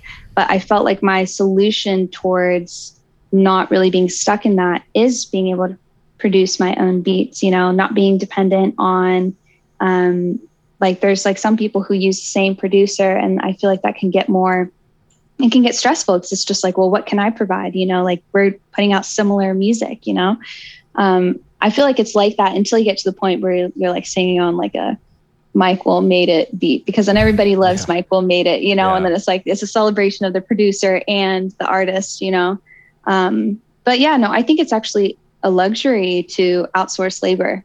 This is, same thing like up at like my family's farm, it's a luxury to pay other people to do the work. If you can do it yourself, Yeah. And, but I was super supported early on with my friends who made stuff, and I loved, singing on other people's beats. It's been fun, but it was kind of like this thing that I was like, I need to learn how to do this myself. And I also really enjoy it. Like I did a lot of composing before I ever, had Ableton. So I really love, the structure and the energy that I get when I'm trying to plan out a whole piece. Cause that's what I feel like music is. It's like a piece, a piece of work. Right. But yeah, sometimes people like, they'll message me, or like, I'll just talk to my friends and be like, oh, you could just send it to this person, they'll master it. And I'm like, yeah, but it's kind of expensive, and also like, I just want to be able to say I did it myself, I just use and it might not be perfect. I just use Lander for everything, or like Spotify. What's that? It's like a algorithmic mastering service, but I've had shit mastered on Lander that sounded better than like somebody I'd paid like good money to, so it's like, I just I just don't care. I just use like, actually Spotify's mastering algorithm is pretty good too. Huh. So I'll definitely check that out. Cause there's like some things that like, when it's like coming to like a whole project, like making them all sound in check, or like they kind of belong to the same thing. That's the thing that I find more, you have to tune the work that in it. Yeah. Yeah. And that's where like references really come in handy, but it takes a lot of patience to the ear. And sometimes if I'm tired, I don't trust my ear. So it's like all these like factors that go into making a mix really good. It's a very sensitive, delicate process, at least for the music that I like to make. Yeah. I want it to, tickle the ear in a certain way, or I want it to feel like you're walking through mud and like your boots are sticking and like you can't really get out. It's like it's a certain feeling to the sound that I want to be connected to what people are hearing. But I think it's really close now at this point. And I'm getting more like, now that I know how to do it myself, like I know the basics, I feel more eager to delegate that work to somebody else, also because I love the way that somebody else can master, or that somebody else can mix, or the way somebody else can play guitar. It's like that becomes something more special. It builds like a bigger project. It builds something that is more community centered. Totally. But my first album is definitely like a reflection of sort of like that personal journey, and, being kind of up in my own head and figuring things out on my own. And I mean, the second one, which is like almost done as well, it has a little bit more work to do, but there's more collaboration there. There's more input from other people and stories that I'm telling about other people. It's not my story, and I think it becomes really exciting. Like at this point, I'm more excited for my second album than I am my first. Right. That's a good point. I mean, I agree with all of that. I'm really excited to work with other people too, because I'm like after this book release, and I shipped out like so many of them, and I had to reprint the labels and void them all manually. I'm like doing all this stuff. Crazy. It's just like, and I'm like releasing. Did you ship them all already? Most of them, yeah. Damn. I mean, I've got like literally 30 left, and so I've been doing this like, and release like 2 episodes this week, and have like just, it's like never. I don't know. I mean, it's like am I really actually giving people the best thing I can give them by like increasing the frequency of it? I am really Yeah. proud of the book movie thing. Like that is something I'm like mega proud of. I can't wait. Like I really like I'm looking forward. Like I hope I can get my hands on one and watch it because it just looks so cool. Even just like the short glimpse that I got, you know, it's like, and you can see that like you put in a lot of work to it. And I do understand like what you're talking about in the sense that it does become a bit like trite at some point, like doing all this work and having it, you know, be so fast. You can definitely like, I tend to get a high off of things if I've been really efficient. It feels kind of good, but it does come to the point where it's just like, yeah, how good can it really be? I know that I could focus a lot more attention and work into these details if I can let somebody else take care of this. And I do agree that somebody else is going to be better at doing certain things than I am. But it's just like having that like basic self-esteem of saying I can do it and I know I can. And that's why like I started like considering it to be a luxury, you know, to delegate work elsewhere. Because it's just like, wow, this is, you know, a nice break. And it means I have the means to be able to offload some labor. Right. Yeah, I would love and I think that. that's important. Yeah, It's like supportive. I would love to like outsource the editing to people, and I've tried to pay them, but like it's it's harder to find somebody who can do what you can do. And like there's this Broadway song that's like, anything you can do, I can do better, you know? Yeah. I mean, there's a lot of people who can do a lot of things better than I can, but well, it's like it depends on how meticulous you are about the work being done. And I feel like if it comes to like, you know, just shipping things and putting on labels, it's easy to give somebody else that job. But it's also like, I enjoy doing shit like that. Like I love like, it's like fun. It's like, I do like repetitive work, like something that has like a rhythm to it. You know, like one time I was like, I could totally work on like those, you know, those line, when it comes out on like the little rolling thing and you can just assemble things, assembly line. Oh yeah. That's what it is. Part of my dream is to just do that and do nothing else. Right? I know. And just go home. For me, like that is like the ideal life, you know? You work at the assembly line and then you like sit on your porch and you have a beer and a cigarette and watch the sunset and like the little grass like blowing in the wind, you know? Oh man. Like that sounds really nice, you know?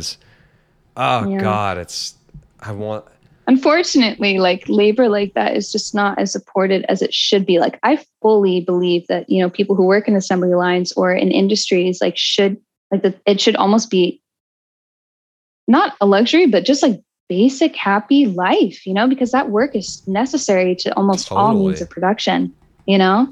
And it's still a struggle for a lot of companies to get unionized in that sense. There's so much, you know, anti-union propaganda too, because the thing is, it's not impossible for it to, you know, be decent work and to give you a decent, healthy living. But, you know, yeah.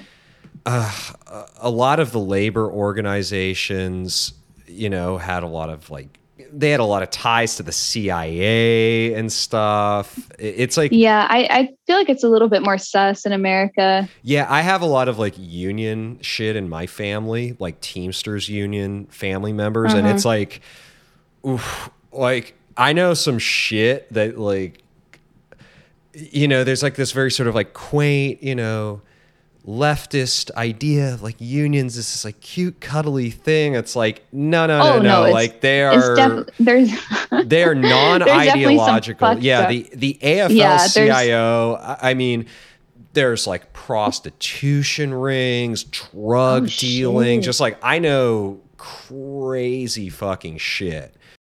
I just wonder, you know, like for like, you know, an organization that is not really supposed to have any hierarchy of power, but there still is, you know, like how is that properly dealt with? Like, I don't see a lot of examples of that being like the healthiest. Yeah. So I don't know. I don't really know what the solution is. My great uncle, he was a president of a Teamster union. Yeah. Yeah. Because I almost worked for him and it was like, oof, I saw one on there. It gives good pay though. I must admit. It does. But I was not trying to work on a pipeline in Alaska, out in the Arctic, the North Arctic Circle, where every mile of pipe that gets laid, you know, somebody dies on the crew. I mean, for sure. It wasn't really my thing. I don't feel like I was cut out for that per se, but no, you know, and everybody's different. And the benefit was basically they were like, we fly out whores and prostitutes on like helicopters and shit like that. And they're like, so yeah, we'll take care of you. Yeah, no. And like, man, my uncle got caught up in like the meth trade and just like the whole fucking thing is like so not cute and cuddly and like it's not at all. It's like totally sus and fucked up. That's unlike any union I've ever heard of, you know? Like the ones over here, like they're pretty just like, it's kind of like the cheap version of corporate, you know, it's not bougie, but you just, you know, you get nice benefits but it is actually a huge problem, like being able to fire people in unions. It's like almost impossible, you know, so you can end up being stuck with a lot of troublemakers in a sense. Yeah. But that's like the reason why, like, cause I know like, especially when it comes to like, for example, to work on an oil rig, like even like they have like it's technically supposed to be involuntary military service here in Norway. I wasn't like, I'm not the best candidate for that, you know? So I was like, I don't do well under pressure. I can't do it. And they were like, okay. And so I didn't have to do it. A lot of people can opt out in that sense if they have a like good enough reason for it. But I get really inspired by people who are able to do that work. And that's why like my first album, Synfuels, is named Synfuels. It's like after it's like a coal gasification company in North Dakota in Beluga. I think that's how you say it. Because I was just so like, I was so inspired by those workers there.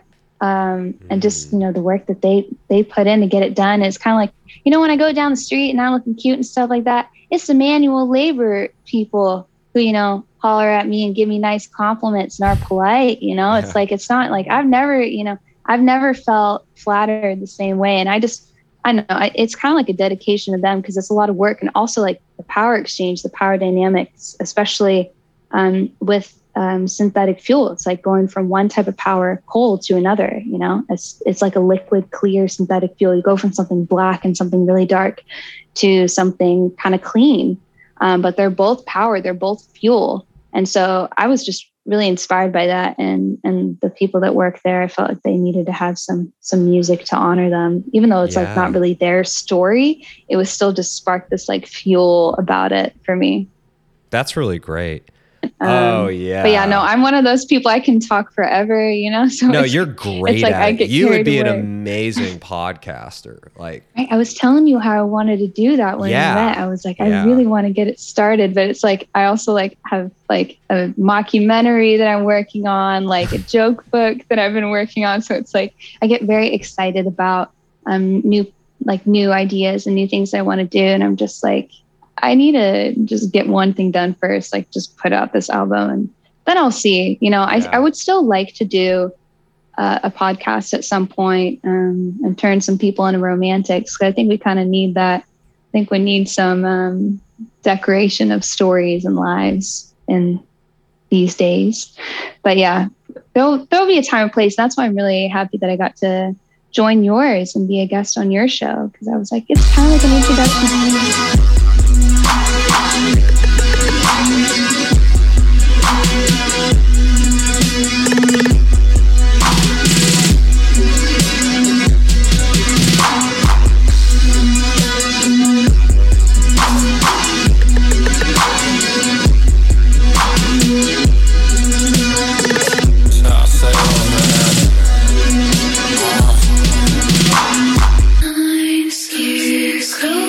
Close